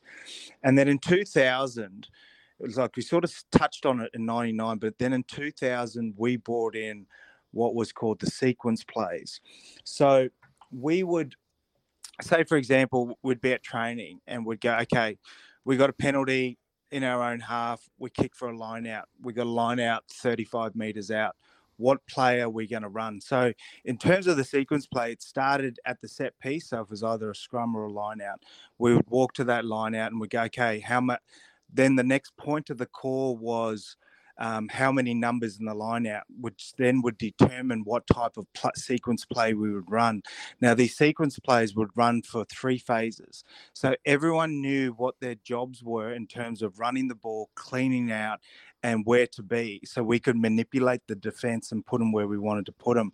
Then after the third phase, we would then go to ad-lib footy, would go to unstructured footy, where we knew the defences would probably be. So, yeah, we'd walk through it, like we'd go, okay, we've got a line out here, we've got a scrum midfield here, what player are we going to call? So the leaders of the team would then know the structure of the call, so we'd call 5-man this or 7-man this. Or we'd go, okay, we've got a left field scrum, would call this play. So we knew the forwards knew they needed to get around the corner twice. And to be able to make sure that players knew exactly where to be for those sort of first 3 phases, we'd walk through that all the time and go, okay, if this happens here, and we'd also put in contingencies, like if this happened here, then what would be your role?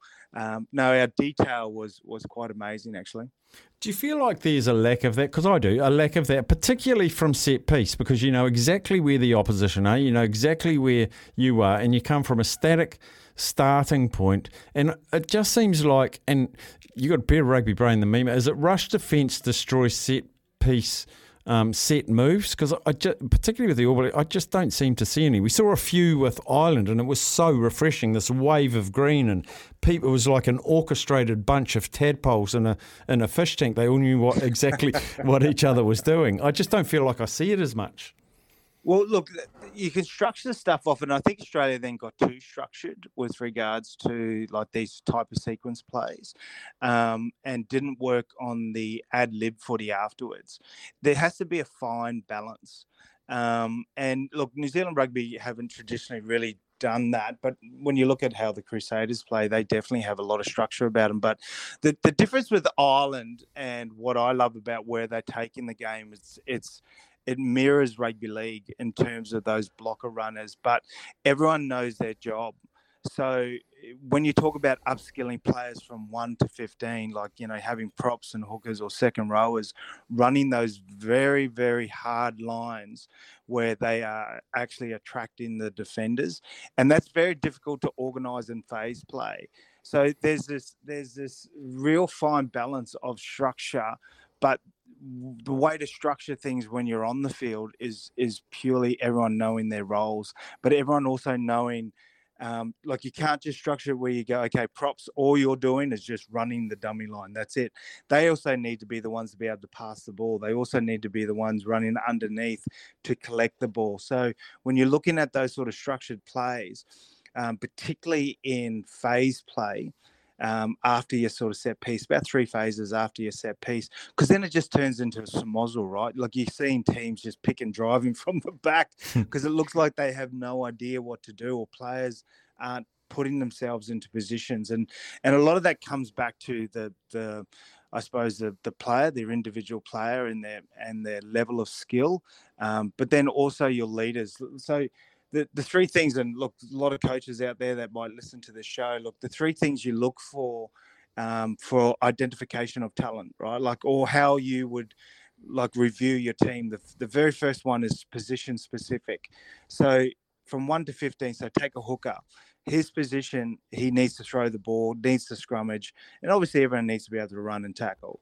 But if he can't do those things, then he's not doing his job in terms of a hooker. So those are the things you would work on. Then once you can do your position specific, the next one is the time and space they create for themselves and the time and space they create for players around them. Because when you get to that part, that means you're taking care of your own job. But then you're able to organise yourself on the run, because as you get higher, man, to an All Black test, for example, your time is limited. Like, it all happens in milliseconds. So if they're able to not only create time and space for themselves, but then have the time and ability to create time and space around them for players, that means you've got a hell of a player. And then the third one is X factor. So if there's a kid with extraordinary pace or hot feet, like Roger Tuivasa-Sheck feet, or they can kick a ball 60 meters, those are the three identifying factors of identification and how you can review players. So if you've got those three things amongst your players, you can then create multi-phases and have this kind of structure in ad-lib footy. So hopefully that explains it. Yeah, it really does. And I quite like talking rugby and footy because we talk more holistically. We've done a heap of Six Nations on the show today, and we had a BBC commentator. They are very excited for the Six Nations this year, and I am. And I think it's because the top two teams in the world are in it, and we're going to see some fantastic rugby. A couple of new coaches, and Warren Gatland and Steve Borthwick. Do you get excited for the Six Nations? Oh, mate, to be honest, not really. Like, look, it is a good competition. Please don't get me wrong, but it's also sort of coincides with Super Rugby and obviously our own Test footy as well. But no, I do. It is an interesting competition for this year. I normally do watch it every 4 years because, you've got the hot favourites in terms of France. It'll be interesting to see how they play. Because the pressure of having a World Cup at home is immense. Like, it is absolutely immense. So they'll start feeling that now, and they'll be going into this tournament as favourites. Ireland, I think everyone still thinks Ireland is yes, they came down, and I think they think it was just a fluke. They went down to New Zealand last year and won a Test series. I think they will be the surprise packets. Like, they have got themselves in. Actually, I caught up with Todd Cafu last week. We caught up for a couple of days. We did a charity dinner together, and I said, mate, what's happening with you with the Rugby World Cup? I said, who's in your pool? And he goes, South Africa, Ireland, Scotland, and Romania. I was just like, oh, what? And I actually said to him, man, I reckon you should target South Africa. Like, I think Ireland is the dark horse here. I think they play an expansive game. Watch that New Zealand Test series, man. That's how footy should be played now. And I think that's like what we did with the Brumbies back in the sort of early 2000s and how we kind of changed the game in Australia. I think Ireland are doing the same. So it'll be interesting to see how Ireland and France go in this. And then England, right? They're a big powerhouse, and we need, for World Rugby, we need England to be competitive. And it'll be interesting to see how. But it's an old saying, but like with change brings change. And so by bringing in a new coach, there's new environment. Everyone's back to square one. They're all back to the start. So a new coach will come in with new ideas, but he also will have different opinions of players. So players who felt that they might have been secure under Eddie Jones or being one of Eddie Jones's sort of whipping boy, that all changes under Steve Borthwick. And actually, I've got a cool little story about Steve. When he played his first test, it was in Australia, and they came down, and he was in his first test match, and I was having an absolute shocker with the ball, mate. Like trying to throw the ball, and it was horrible. I couldn't hit the side of a barn door that night. And Steve Borthwick was playing his first test, and he mouthed to me. He said, "Oh, come on, Paul, you're hopeless like this one." And I turned around and I said, "Mate, who are you? Like, I don't even know your name. Like, no one came here to watch you, mate." Like, I might have put in a few swear words too. And then he just went quiet. And then it wasn't until about 7 or 8 years later we caught up after a test match, and he said, "Mate, you got me." Like, I couldn't say another word. I didn't know what to do. Like, it was like, And I was like, yeah, well, you should shut your mouth, shouldn't you? I was like, yeah. Amazing. I want to do a quick departure before we let you get back to work. The NRL have this collective bargaining agreement. It's a bit of a standoff between Clint Newton, the players, Volandis and Andrew Abdo from the NRL. We sort of feel like we're in the dark. It's only the players' union and the players' collective talking. NRL aren't saying boo. For goodness sake, we've got the Indigenous game, All-Stars game next weekend, and you can hear the commentary on SENZ if it goes ahead. Did you ever have any bargaining agreements or player power issues during your career? Absolutely. Yeah. Look, I was actually on the board. I was on the executive board of the Rugby Union Players Association. So actually one of the loveliest things ever said, actually, like I was very humbled with this, was our president, who was the Rupa president for 16 years, the Players Association president, or CEO, sorry, for 16 years. He said 3 guys changed the game in his 16 years, John Eales, George Gregan and Jeremy Paul. Because as the executive board, we had to stand in front of our players, and it was always for the betterment of the players. And in the 2003 World Cup, when we stole it from New Zealand, remember when we stole that? No, I didn't. I don't think we played in that one. Yeah. No, I know you lost in the semi, but because of the ground rights, right, and the signage. Anyway, John O'Neill, who was the CEO at the time, he obviously was under a lot of pressure by the ARB to sign these participation agreements, which was so prehistoric. Like the ARB wanted to take all intellectual property of players, and so and the PlayStation games were pretty new around those times, and they were doing the Sony PlayStation World Rugby game, and so they wanted to take all the rights of players, and we said no, like we're not signing these agreements because they're just players. It wasn't for everyone. It was only probably for a half a dozen players that could actually earn a bit of coin from it. But in terms of a players association and standing up, we took a stand and we said no. And like the fights that happened with that, like I remember he came to Coffs Harbour for the World Cup and he said, if you don't sign this, I'm going to pick 30 more players, and stormed out. And so, like, there was a few players actually that surprised me. A few older players that said, mate, I'm just going to sign it because I want to play in a World Cup. And it's like, no, stop. What other 30 players is he going to get? Like, well, this is like, we're the top 30 players here. And all the work that all the previous Players Associations members and executive boards had done to get us to this point in terms of the collective bargaining agreement and our negotiating will be completely lost. We have to stay strong here. And within 2 weeks, they changed it. So, look, this is an unfortunate part of the game. We saw baseball. Remember when baseball struck? They went on strike for a whole season. There has to be, like, there has to be negotiations here, and there has to be, and it's always about where you sit in the game. Like our Rugby Union Players Association pretty much has to sort of bend over, really, because we're not in a position to be able to bargain. When you have a strong position in terms of playing and you're winning, you deserve more percentage of the revenue. And where they are currently with the rugby league at the moment, like there's a lot of things they're trying to negotiate, and stick to your guns, boys. Like this is it. Like they can't do anything out with it without the players, and this is part of the negotiations. Hopefully it doesn't get ugly, but yeah, man, there's some real in the boardroom, backdoor sort of arguments and things that a lot of players don't know. And they've just got to trust their elected officials that represent them on the board, and trust the board. And if they all are in it together, they'll get a result. Brilliant, JP. Fascinating insights today. Really enjoyed our chat today. We'll do it all again next Friday, buddy. Thanks for coming on again.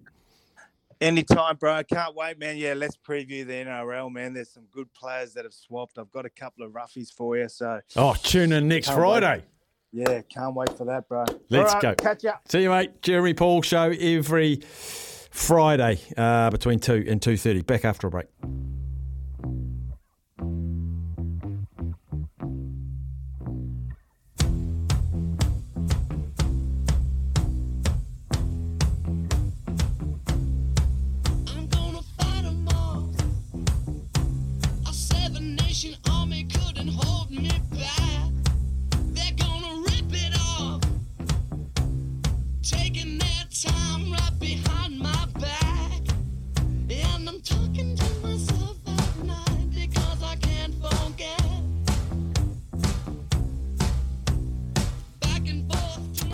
No time like the present to talk about the greatest sporting event that hits the Manawatu and potentially New Zealand annually. It is the Teams Championships for the stock cars, for the super stocks, and it is a great privilege to welcome into the show one of the greatest to ever do the craft of stock car racing.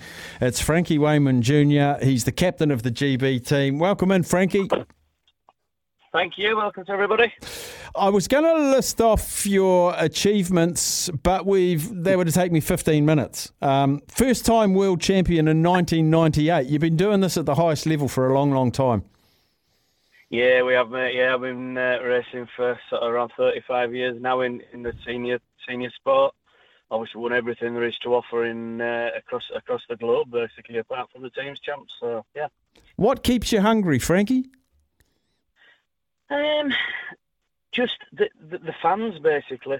The fan base I have back home, the interaction we have with fans back in the UK. Obviously, while we're in New Zealand now representing the UK, we've got a massive fan base back there that are willing us on and keeping us going. And, you know, like obviously the kids coming through to watch the racing, spectators, you know, it just keeps me going. That is the main thing that keeps me going. You know, I want to entertain. How far afield have you raced? I guess most of it is in the UK, and you come to New Zealand. But have you taken your skill sets to some far-flung places? No, just basically the UK. We've got 3 World Championships in the UK and four World Championships in Holland, and then obviously 3 in New Zealand. So. Yeah. What's the format of this form of racing in the UK? Like we have all our different classes here in New Zealand. Is it sort of mirrored up in the Northern Hemisphere? Yeah, we have different classes, just the same. Obviously, our racing's slightly different. It's all individual stuff what we do back home. You know, there's no waiting for cars to take them out or anything like that in our racing. It's all individual stuff. Whereas obviously in New Zealand, it's a different mindset where, you know, when you first start racing, you know, you could be blocking for your mates or your club straight away. So that's where the team racing comes from, which we don't have back in the UK. Do you like that dynamic? Because I went probably 20 years in a row because I grew up in the magnificent city you're in now, and the teams champs was, I'm not joking, was the absolute sporting highlight of the calendar in Palmerston North and the outlying areas. And the blockers, I used to love the role of the blockers. You don't need a fast car, but you need to be brave. Yeah, 100%. You know, they are the unsung heroes for me. You know, the guys that do the running, take the checkered flag and all that, it's not them that are doing the work, it's usually the blockmen. Obviously, the way the cars have come on these days, you do need faster block cars as well. They do need to be quick. But, you know, luckily this year, I think we've got 5 good cars and 5 good drivers, so I'm really looking forward to it. Now, is your son driving as well? Yeah. Frankie, he's done a few teams races now. He's up for it. He enjoys the blocking role, mainly because the first couple of years he was in a car that wasn't fast enough to be a running car, really. But he got his mindset into the blocking and he enjoys it. I'm pretty much easy either way. I'll run. I enjoy running because it's what I've always done since I've come to New Zealand. You know, I've had 20 odd cars trying to stop me in the last race at the 240s every time I've been. So obviously, you know, I got used to that. When I've switched to blocking, I've enjoyed that as well, and I can do that as well. I'll take a good hit. I'm not bothered at all. It's craziness. Can you talk to me about the track surface and maybe the dimensions where you're going to be racing at Palmerston North Speedway this weekend? How similar or different is that to what your bread and butter tracks are like up in the north? Yeah, the track surfaces are totally different. They're clay-based, whereas we're actually shale, which is kind of crushed brick dust. So, like, we can run on a wet track, whereas over in New Zealand, it's just impossible. You couldn't do it. But obviously, you know, as the tracks dry out, and they're very similar speed-wise. Obviously, they dampen down at the start, same as we do back home. So, yeah, very similar in that way. And then, obviously, we run on asphalt as well. We have a different car that we run on a tarmac surface. And again, that's real fast, hard racing. I was going to say that you'll be flying on asphalt. Yeah. Well, the last year World Finals at Ipswich, the biggest tarmac track we've got, and yeah, we were going some speeds around there, some real good racing. The following of the sport in the UK, like it's got, it's bigger than niche in New Zealand, but it's got some rabid fans. It's a wonderful fan base that go to all of our tracks all over New Zealand. What's the popularity like of speed race, stock car racing up in the UK? Yeah, it's quieter back home. Obviously, we've got a lot more people in the UK, so everywhere you go in the UK, not everybody knows a stock car driver. Whereas in New Zealand, the very first time I come over, wherever you went, whatever city you went to, they knew stock cars, they knew you, they knew where you were going. And that, I absolutely love that. I absolutely love that. And they kind of took me in wherever I was racing, and they supported us. And obviously, the first time Team GB did the teams, it was just unbelievable. The strength and the support that we got from the Kiwi fans was just outrageous. And, I just thrived on it. And obviously, they enjoyed the effort that we put in to come and try and entertain them. And that's been reciprocated every year. So this Teams Champs, the New Zealand Teams Champs, it's in Palmy every year. What's special about it for you? I know what it is for me. What's special about it for you? Is it representing your country? Is it the different form of racing? A bit of both, really. The atmosphere at Teams Champs, you have to experience it to understand what it's actually like. You can tell people till they're blue in the face, but they will never get it.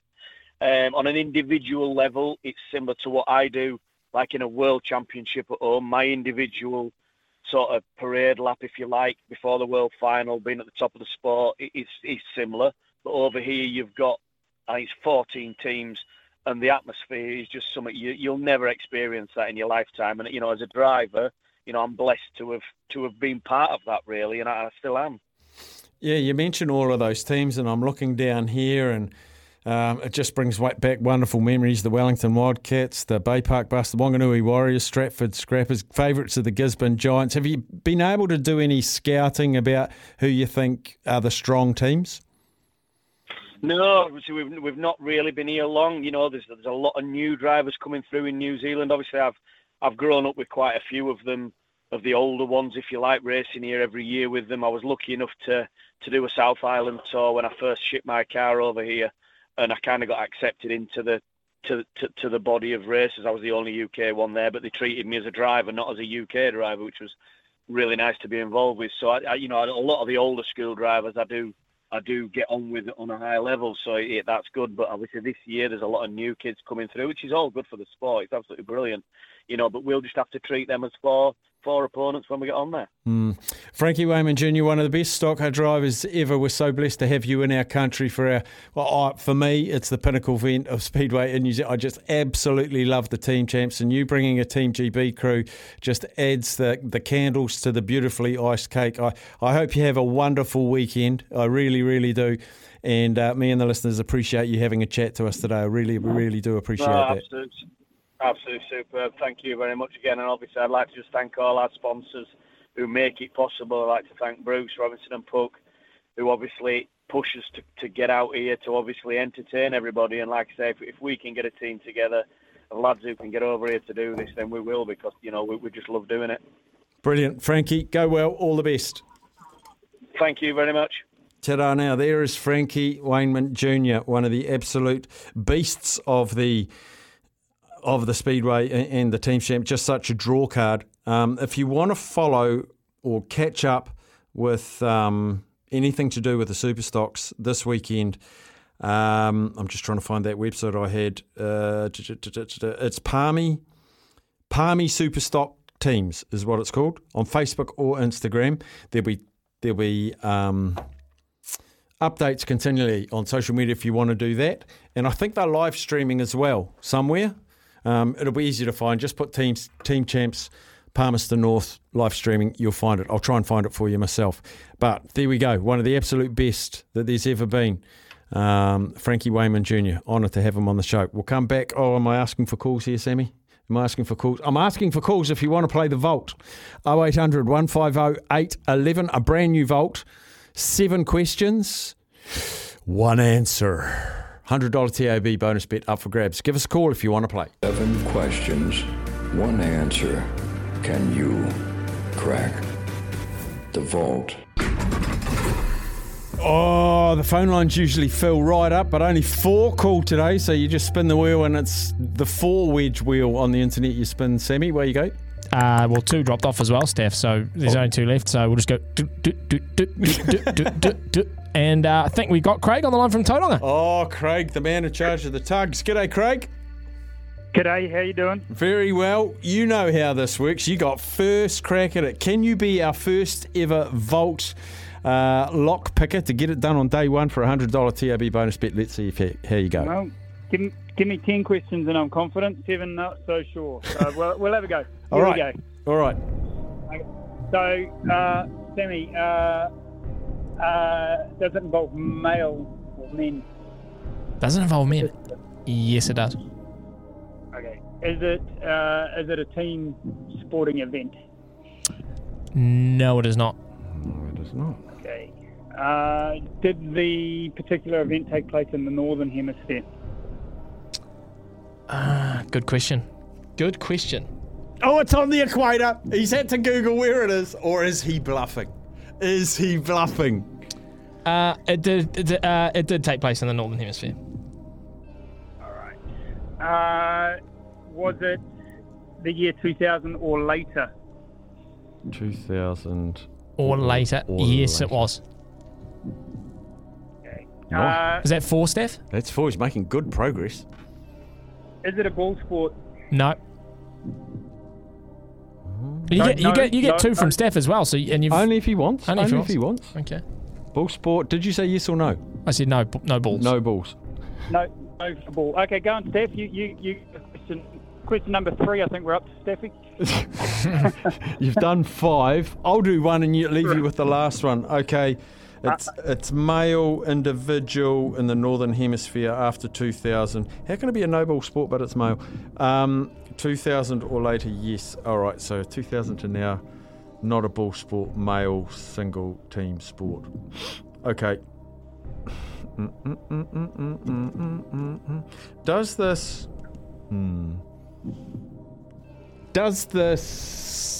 event or this moment involve winning the pinnacle event in your sport? Wow, lot to digest there. Well, like a world championship and Olympic Games, I wanted to say that. But who am I to say whether it's the pinnacle or not? I don't. Oh, I see. Yeah. Okay, I'll rephrase that. Is it a world championship sporting moment? No. Okay. Damn. Sorry, might have been a waste. Craig, you got one more and then a guess. You got one more. Does it involve a New Zealand individual athlete or a New Zealander? Does it involve a New Zealander? Correct. Yes, it does. Can only be one thing. Oh, of course, Steph. Yeah, go on then. You can have your last guess, which is the guess that pick in the lock then. If it can only be one thing. No, it could be a number of things, but one sprung to my mind, but I think it'd be too easy and Sam wouldn't do it. Right. Have a stab, Craig. Have a stab. One sprung to Steph's mind. That's kind of almost put me off. Something in the Northern Hemisphere, not a ball sport.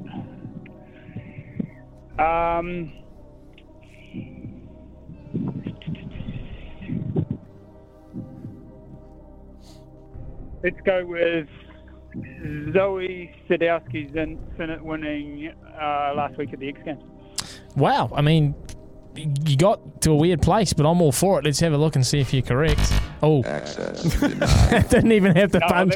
Didn't even have to punch it in. The Vault just spat it straight back out. Steph. As you went down that part, you might have. Oh no, it was a male. Sorry, it was a male. That was dumb of me. Yeah, the pressure goes on. The pressure goes on at the telling time. But we know it's not Zoe, so that's good. Yeah. No, how stupid, eh? I always laugh at people when they ask, is it a team sport? And the answer is yes, and then they go down the individual route. So I've just done exactly the same. It's the pressure. Anyway. Good on you, Craig. All good. Thanks for having a crack at it. It's the pressure. So, in summary, male, yes. It's an individual male sport that occurred in the Northern Hemisphere after the year 2000, not involving a ball sport, not a world championship, but it is a Kiwi. So it's a Kiwi male performing in the Northern Hemisphere by himself after the year 2000, didn't have balls. That's it. That's the Vault. Still don't know.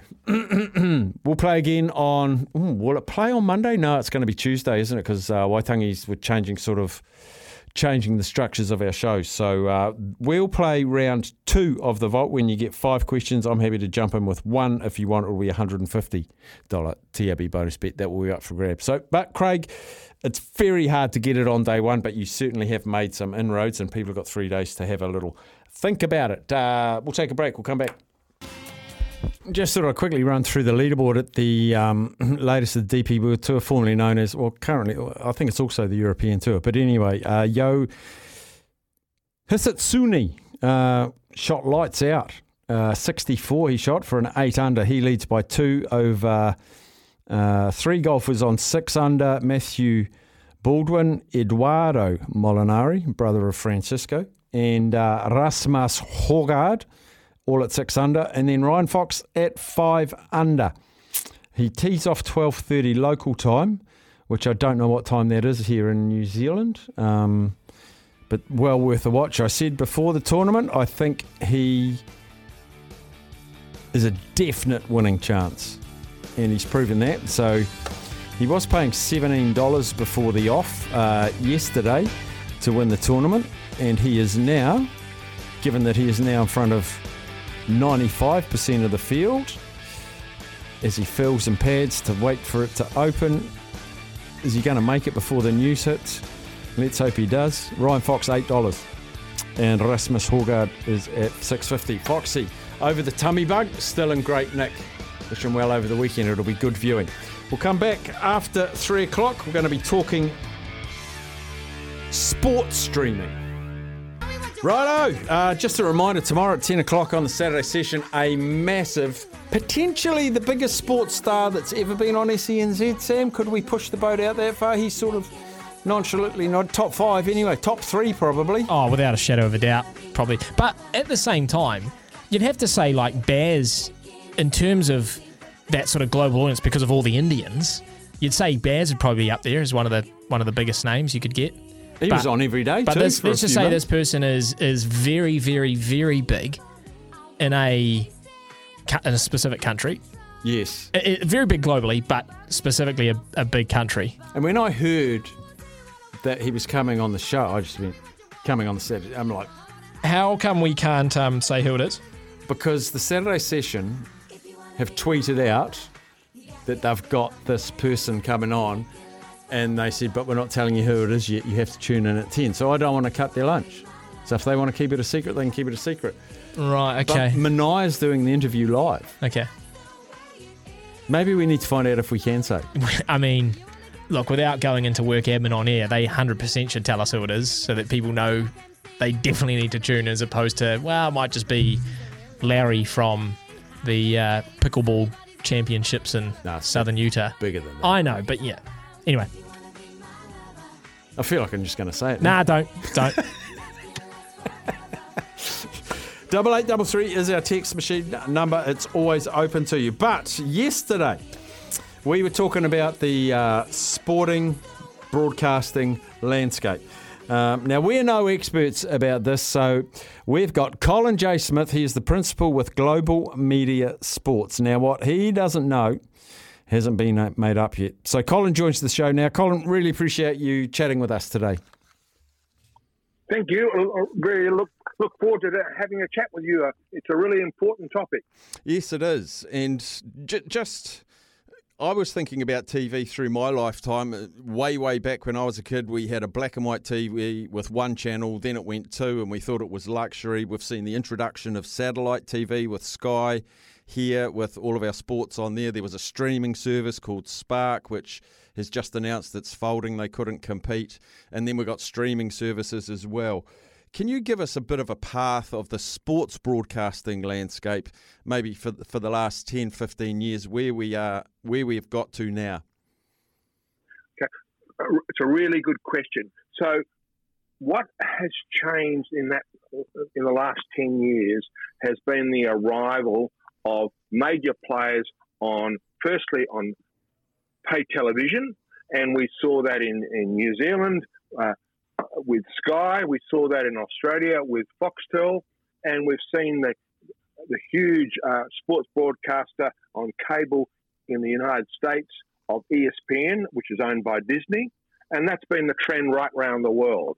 Now, what's happened since then has been the arrival of what is called OTT. In other words, it's streaming across the internet of content. And that's had a huge growth, and it's been embraced globally by people like you and I who are wanting to watch our own programs and being more selective on what we actually view. And the change to that has meant that the prices that pay television used to charge on a monthly rate was quite significant, where now I can get an OTT service, generally for about $10 a month to $15 a month. So, purported savings. And there is a massive OTT services out there, especially in the world of sport. But the key challenge, and this is another global issue, is for sport, you need the premium sport and the must-watch sport. So in the case of New Zealand, the must-watch sport is clearly, unequivocally, rugby. And say in Australia, that would be the AFL and the NRL. And so if you've got those, the consumer, the sports fan, will certainly engage with you. The other problem, though, and in your questions in the lead up to this, is none of the providers are actually making a huge amount of money right now. In fact, most OTT providers, including in sport, are loss makers. So it's a really interesting world how it's changed in the last 15 years. I hope that answers your question. Yeah, because what we're seeing, Colin, and I've always said New Zealand's strength and New Zealand's weaknesses, we've got a small population. So I don't see New Zealand rugby creating its own broadcasting arm and selling pay-per-view matches because there just wouldn't be enough subscribers. So it sits on our satellite platform. In America, we're seeing NBA have a streaming service, NFL, ice hockey, all of these things have their own streaming service. And it's like going to this, you don't go to the supermarket and put stuff in your trolley you don't want. But with our full package at Sky, I get the food channel and a comedy channel and a document. I don't want all that. I just want my sport. But I have to get the whole lot to watch my sport. Can you see that changing for a market small like New Zealand? It's tough because what Sky needs is you having the broad package so they can monetize across not only on rugby but on all the other services. So they're trying to extract more dollars from you to make it equitable for them. And frankly, that's because of the rights fee they have to pay New Zealand Rugby, which is very significant. But I think the last deal was over 100 million New Zealand dollars. That's very significant. So how they get a return out of that is because New Zealanders love their rugby, and so therefore I will subscribe to Sky to get rugby, but therefore I'm going to get a broader package, so Sky can get, frankly, more fees out of you to make it viable for them.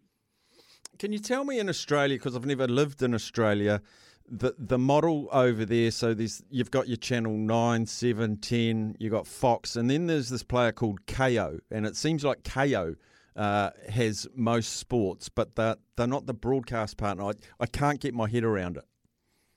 Okay, so it's a good question, and we're a little bit different to New Zealand in the sense of we've got a thing called anti-siphoning in Australia, where the government decrees that certain sports and certain sports events must be on free-to-air television. Mm-hmm. And we're now changing. Free-to-air television can be linear, or it can also be streamed. So Channel 7, for instance, has in the new deal for the AFL, will be able to broadcast AFL both on their linear TV, but also streaming, and that's the way of the world. Now, in Australia, our television operator is Foxtel. They also own 2 streaming services. One's called Binge, which is general entertainment, and the second is KO, and they wholly own that. And KO is purely a sports OTT service. Right. So all content that is on Foxtel is also on KO, but I can get a sports subscription only on KO. And that's significantly cheaper than if I buy a package on Foxtel, which is exactly the same as Sky. It's including general entertainment and movies, etc. Can you tell me the price difference between a full Foxtel and a KO package? Have you got that off the top of your head? Yeah, top of my head, it's about, I think KO's now about $25 a month. And I think the full package on Foxtel is about $45 to $50 a month. And say 2 years ago, that was $75 a month. Wow.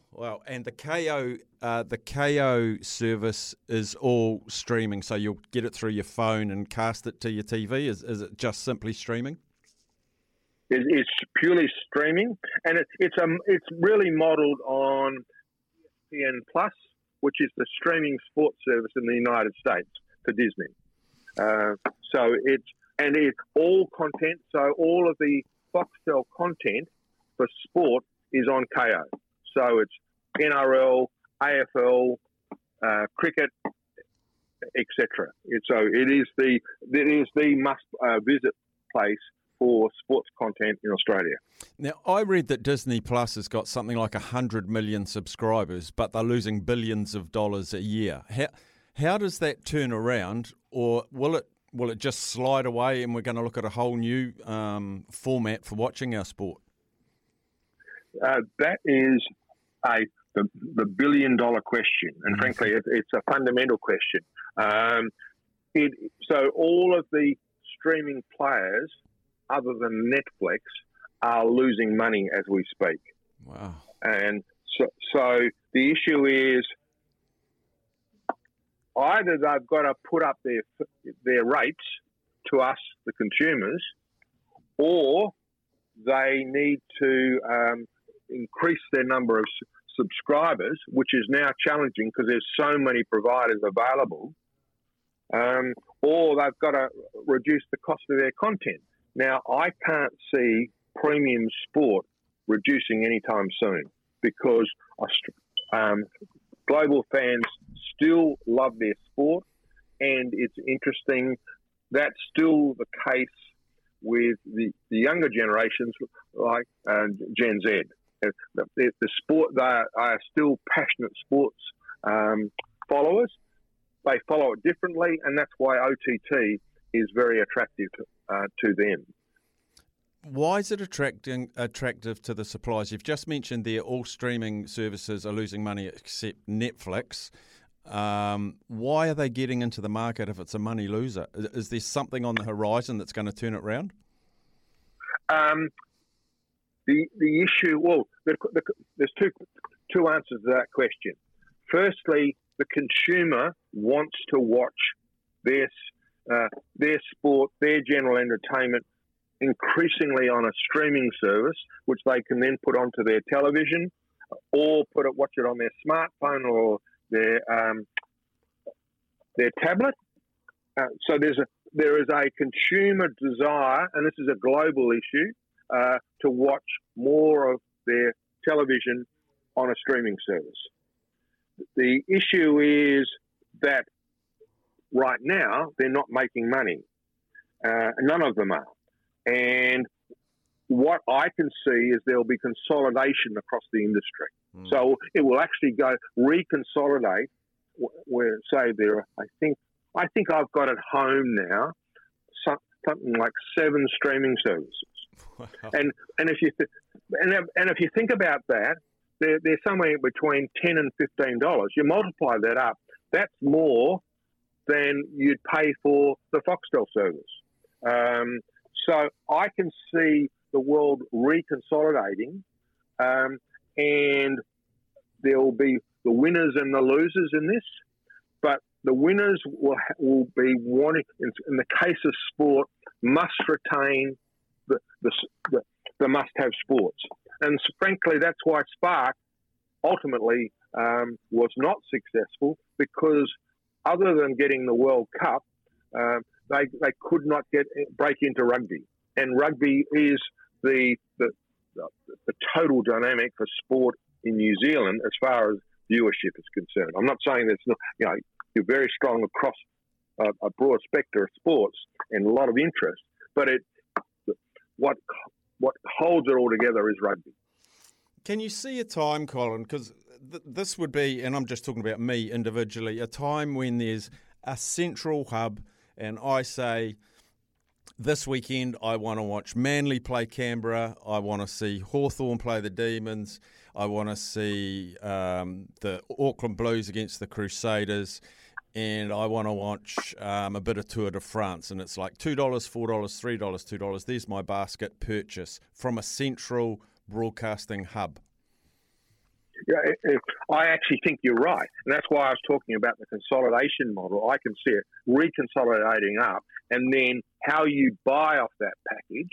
You could buy a selection of what you want to watch, and therefore you'll pay a package cost for that, or you'll pay, 1 week you'll pay X, next week you might pay X or 2X, double that, because there's more content you want to watch. I can actually see the market reconsolidate. But the future of just general entertainment packages plus sport per se, I think that's challenging. We're talking to because consumers don't want it. Yeah, talking to Colin Smith. He's Global Media Sports. What do you think the next thing is? One thing I think has been great for sports broadcasting has been the Drive to Survive, the Break Point. I know they're making one at the moment behind the scenes of the PGA Tour. They're doing behind the scenes of Six Nations. I just feel like there's a convergence somewhere of magazine-y type sports stories which will increase the appetite to watch those sports. Can you see a combination of documentary type stuff falling into increased viewership of live sport? Because I know Drive to Survive has converted so many people, even my producer, who now buys the streaming service from F1 and he watches the race from a cockpit of Max Verstappen's car. So docuseries are going to increase dramatically, and that's going to have a flow-on effect to the sport and the sport to the docuseries. And it's interesting how Netflix is playing in that territory. They're saying sports rights are too expensive for them because if they have to buy globally. But what they have done and been very successful with is these series of docuseries. And frankly, so is Apple. I don't know if you've seen it, but there is a excellent program on the Super League War, which was when 12 clubs out of the Champions League in Europe decided to exit from Champions League and form their own league. Now, 3 days later, that all imploded. And this is a brilliant docuseries on Apple TV Plus, and there's another one on FIFA. So I think they're really compelling viewing, and actually reinforces why I want to watch the events themselves. The other part of that is increasingly young people are following not leagues, they're following teams, and they're following individuals. They're following the stars. So therefore, a docu-series on certain athletes, certain players, and some of the exciting parts of that will be increasingly popular, especially the Gen Z. Finally, can you see Netflix, they're the only streaming service making money, can you see them moving into live sport or live anything? Yes, I can. And what I would see them doing, and they've been masters at this, of not necessarily going for the premium sports in the world, i.e. football, NFL, or rugby in New Zealand, or AFL, NRL in Australia. But what I could see them doing is funding global leagues where they think they can, with what you've just been talking about with docuseries, and building a personality of a niche sport, and taking that to the world. Because one of the things that Netflix wants to do, they don't want to be doing geographic territory deals. They would want to be doing global deals. And they could actually do quite well with this. And when you think about the phenomena of what's happened with T20 cricket, 12, 15 years ago, it didn't exist. And look at it today. It's just huge. And if Netflix got on to a sport such as that was attractive to, especially to Gen Z, and globalise it, hold this space. Colin Smith, I've really appreciated your insights. You've lifted the lid and explained it brilliantly to me and the audience. Thank you so much, Colin. Brilliant chat. Absolute pleasure. Speak soon. There you go. Interesting times. The possibility of Netflix as a streaming service bringing you some live sport. They are a behemoth. They're the only streaming service company in the world that make money. It's fascinating what's going to take shape and how we watch our sport over the next few years. So I appreciate Colin coming on, chatting us today. I've got a text in here saying, Staff, I was in Rotorua 2 weeks ago, Superstock World 240s. 20 other cars trying to smash Frankie Wainman. He kept going and still got third. It was an unreal race. I would love to go, and I've had a number of people saying, Staff, come down to Palmy, come to the team champ.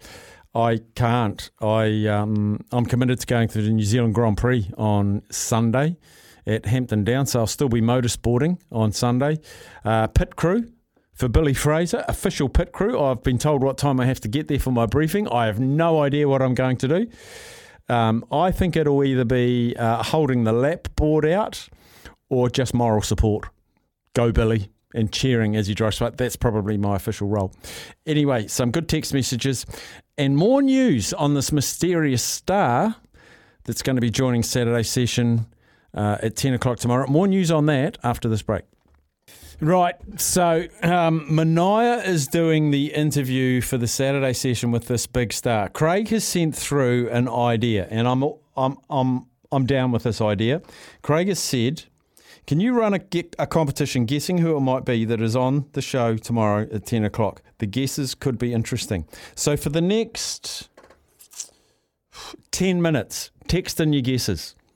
Have you got a cryptic clue, Mania? You're going to be the one doing the interview. Have you got a cryptic clue to help them, maybe just to eliminate something? Not even too cryptic, but just to back up the fact that it's a pretty big interview. This is he's a Hall of Famer, right, in his given sport? If not, he probably will be / should be. He should be. What about the country? Could we give it the country? Or that probably would give it away. The country would narrow it down. Too much. But this is a bona fide international athletics superstar. The word athletics probably going to throw you off a little bit on this one, but he is. He's a bona fide superstar in his sport. Yeah. His whole career was spent in the Northern Hemisphere. Mm-hmm. And he's involved in a team sport. He is. I'm just using the Vault typical questions. And he was involved post-2000. Yes, he was. And probably the biggest clue, shall I do it? It's a ball sport. There is a ball involved. Mm-hmm. So text through 8833 your guesses. Can I just say the person that's like Costa who said Sachin Tendulkar, like it's not that big. Well, no, hold on. Like it's I big. would say he's bigger. But can we just prove it's not one of the GOATs? Like it's not a Tiger or a Tom Brady or a Michael Jordan. Yeah. Okay. Probably in that next bracket down. I'd say probably tier 2. Tier 2 of your pyramid. Tier 2 of your pyramid in this particular sport. So text through your questions, your guesses, 8833. I reckon we'll get about 20 entries, and I reckon one will get it right. I don't think any of them will. Sam doesn't think any of them will. No, All right. over under for me is 0. Get them in. You got 10. I'll go over. Manai's going to text in 8833 with your guesses. Who's the big star, the big name that's coming on SENZ tomorrow? New sport and weather. Get your text in. The guesses are storming in. We've decided, collective agreement, we'll keep the lines open for the text machine open for about 20 minutes. So because we've got so many guesses and it's fun, and it is fun. Keep texting in. No one's right yet. But for now, soon we're going to go over across the ditch and talk to Jimmy Smith. But before we do that, let's have a look back in the day. Here's what happened back in the day. 1960s, Tottenham Hotspur scored the most goals in one half of an FA Cup match during their 13-2 fourth round replay victory over Crewe Alexandra at White Hart Lane. They led 10-1 at half time. Smell a fix. 2002. The New England Patriots won Super Bowl 36, 2017 over the LA Rams in New Orleans, Louisiana. It was the first Super Bowl victory for the Pats at the beginning of what would become the Brady-Belichick dynasty. 7 seconds. They got Vinatieri in range. I'll tell you, what Tom Brady just did gives me goosebumps. Here comes one of greater importance if he makes it. And it's right down the pipe.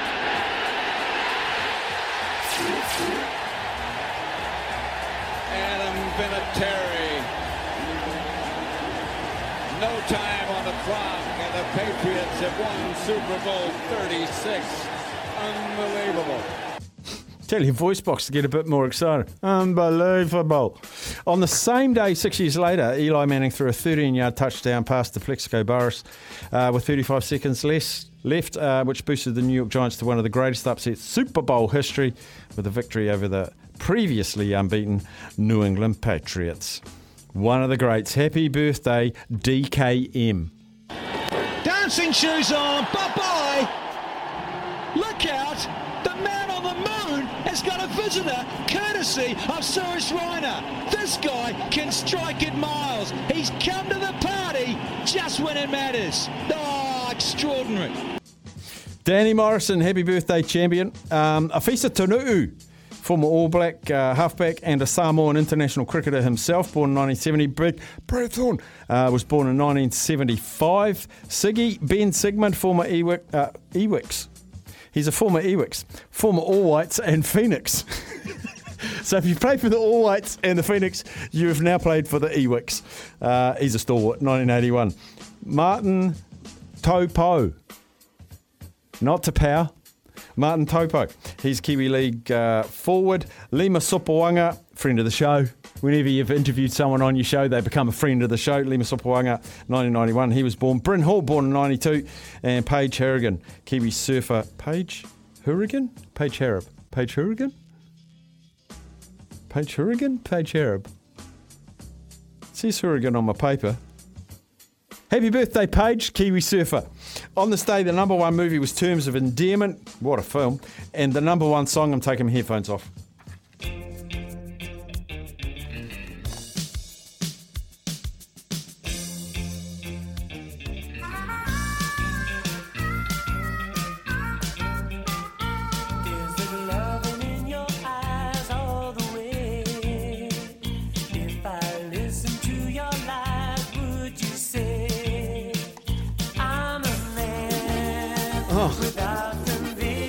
It is Paige Harrigan's birthday, but she's a tennis player, not a surfer. hence the confusion. Let's run through some of your guesses. Shall I say whether they're right or not? Because the people that might think they're right, they might want... So I'll say whether you're right or wrong and you can go again. Okay. Stephen Adams. No. If Manai's doing the interview of a big sports star, I'm going to guess Stephen Adams. No. Sachin Tendulkar. No. Winston Reid. No. Tom Brady, if it was Tom Brady, Sam would be doing the interview. Is he a Kiwi? No. David Beckham? No. My serious guess after Novak, is Novak after the Australian Open win? No. Is it Sir Alistair Cook? No. Is it Stephen Donald? No. Is the guest Mark Stafford from Palmerston North? No. Is it Chris Wood? No. Hi, lads. My guest for tomorrow's interview is Sean Marks from Rushy. No. Gianni Infantino. Craig. Haven't nailed it. Is it Lionel Messi? Is it Sepp Blatter? Oh, I'd love Sepp Blatter. Greg Norman. I'd love Greg Norman. No. Vitaly Klitschko, no. Ben Stokes is the guest tomorrow from AJ? No. Is it Ryan Giggs? No. I know it's got to be Tom Brady. No, it's not. Is it Ryan Giggs? No, it's not. Must be a superstar. I'm going to go for Usain Bolt, the A-League superstar. No, I'd love Usain Bolt. Charles Barkley would be one of my favourites, but it's not him. Can I give a clue? Ben Stokes, Jamie from Wanaka. No. So all the guesses we've had in are wrong. You can give a clue, Manai. Is this cryptic? You're one of the smartest, wittiest people I know. Thank you. Tell them how good looking I am. No. All right. First clue is... We've got 5 seconds, actually. Sorry, Klitschko is pretty busy at the moment. Stephen Adams is on the right track. Getting himself sorted over there. I'm Are you sorted. there, Staffy? I'm sorted, yeah. Sorry. How you going, champion? A little late to the ad break previously. Oh, mate, we're just such a popular show. We've got so many ads to get across because many people want to be involved with Afternoons with Staffy. So, them first. Look, I totally understand. Hey, our talk topic for today, mate, is hometown beatdowns. Now, this is on the back of the Sydney Sixers being raging favourites to beat the Brisbane Heat last night in the BBL. By the way, do you guys get across the BBL at all? We do. If I'm perfectly honest, I feel like the interest over here has waned a little bit since the likes of your big international superstars were playing it, like the Chris Gale and stuff like that. And I know it seems to have recovered over there for your Australian viewers, which is fantastic. It's a fantastic competition for your domestic cricketers, I've got to say, but doesn't capture me much now as it used to when we had Chris Lynn and Baz McCullum up there at Brisbane, the Bash Brothers. I used to love that era. Yeah, I tell you what, Chris Lynn would walk out to bat. Didn't quite happen in the last 3 or 4 years, but he'd walk out to bat and you had to watch. Yes. And Brendan McCullum was a little bit the same. So anyway, the Heat got it done very comfortably. Reasonably comfortable. They should have been more comfortable. Michael Neser, the star in that one. So the hometown beatdown. So this is what we're getting from listener Paul. How about Australia 2 breaking the 132 years of dominance in the America's Cup? See, that's perfect. Amazing. Hometown beatdown. Beautiful. Yeah. How about Sir Edmund Hillary being the first one to climb Everest? But didn't he do it with Sherpa Tenzing? Sherpa Tenzing, yeah. But Tenzing, yeah. So he was a hometown fella. Yeah. They did it together. Yeah, okay. Well, they weren't racing. They didn't race each other to the top, did they? I've never found out I've never found out whose foot actually hit the crater on the top first. Never found that out. So he didn't say, "Oh, Sherpa Tenzing, look over there." And then as he turned, Sir Edmund started running up the hill. That was not? We knocked the bastard off. Isn't that what he said? That's what he said. Geez, you're good on your New Zealand history. Yeah, we knocked the bastard off. Mm. Can you inform us? I know you're probably doing this ad nauseum, but we're not because we're not across the CBA. There's just no progress coming out. Josh Addo-Carr's just made himself unavailable for the Indigenous All-Stars game. Is there anything behind that? Is there any more developments? It's a good question, mate. I've reached out to people at Canterbury just to get some clarification. We've had a few text messages saying, "Oh, do you think this is the first sign what the RLPA are doing? Do you think it's Gus Gould and Cameron Serrato putting their foot down and saying, no, what you're doing for the Bulldogs is more important?" I don't think either of those men would stop Josh Addo-Carr from playing in the Indigenous All-Stars game. Like it's a really important game for them, and they're playing for them for motivations beyond, hey, it's a first game, and hey, it's a game that we need to win or want to win. They're really, really aware that they're representing their people. Josh is a great Indigenous leader. I think he's a great leader, full stop, within the game. I can't see it other than it's a very, very legitimate reason that Josh Addo-Carr has pulled out of this one. As far as the CBA goes, mate, it really is a he said situation. You're not really sure what to believe. There's very little that's coming out, which is a positive, right? There's no,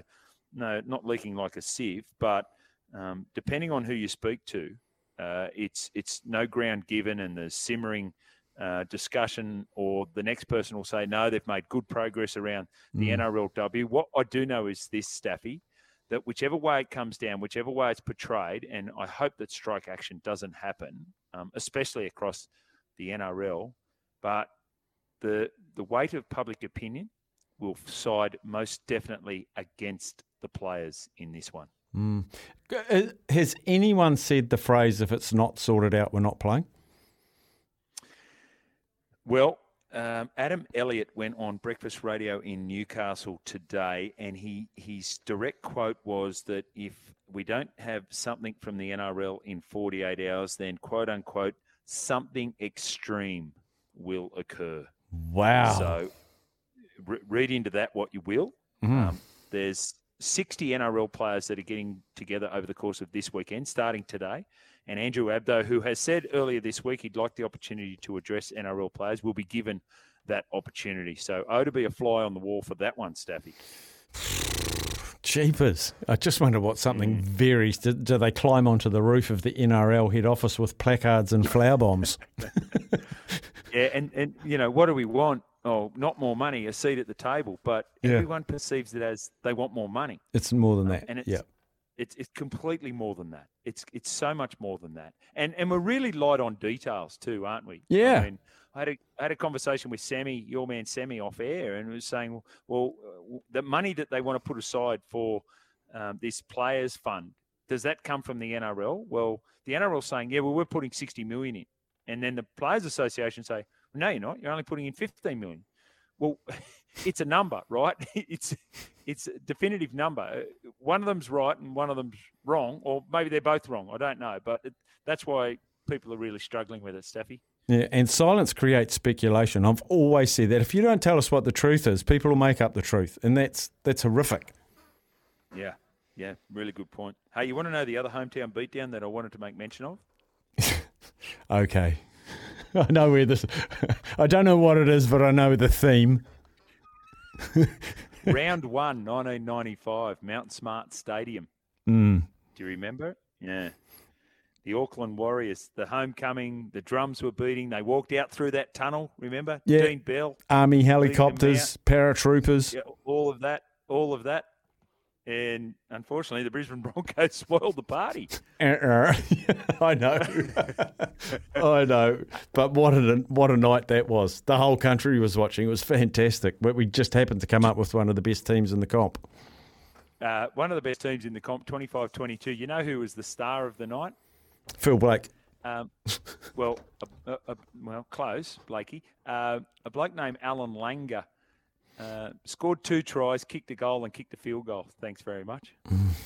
And now he runs water incessantly. He's on the field as much now as he used to be. Yeah, exactly. His game time was less than what it is now in that game back in round. 29,220 people. Yeah, couldn't fit another one in. Couldn't fit a single soul in. Were you there that night, Staffy? No, I was at home watching it on TV, Palmerston North. Glory days. Glory days, absolutely. What's on for the weekend, mate? We've got a long weekend in here. You had Australia Day the other day. We've got Waitangi weekend on Monday, so it's a longish weekend. You'll like this, Jimmy. We've taken an interest in a young fella here, Billy Fraser. He's an up-and-coming IndyCar driver, but he's back in New Zealand to race in the New Zealand Grand Prix on Sunday. I'm in the pit crew. I've been given my instructions. I have to be there at 8 o'clock in the morning to receive my instructions on what my duties are in the pit crew of the New Zealand Grand Prix. Cop that. All right. Well, just get those wheel nuts on nice and tight. Good on you, Staffy. Have a great weekend, buddy. We're going to take a break. We'll be back with more. And so will we.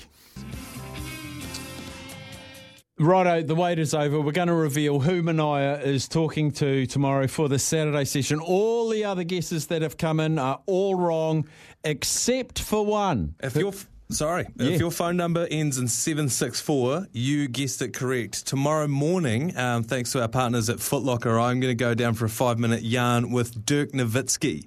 I can't believe it. I don't believe it. Until I'm there, I don't think I do believe it. But Yeah, Nowitzki. Of Dallas Mavericks fame? Of Dallas Mavericks fame, of 2011 NBA championship fame. Unfortunately, not of Hall of Fame. Not yet. Soon to be. So maybe that's something I can ask him tomorrow. Does he feel snubbed?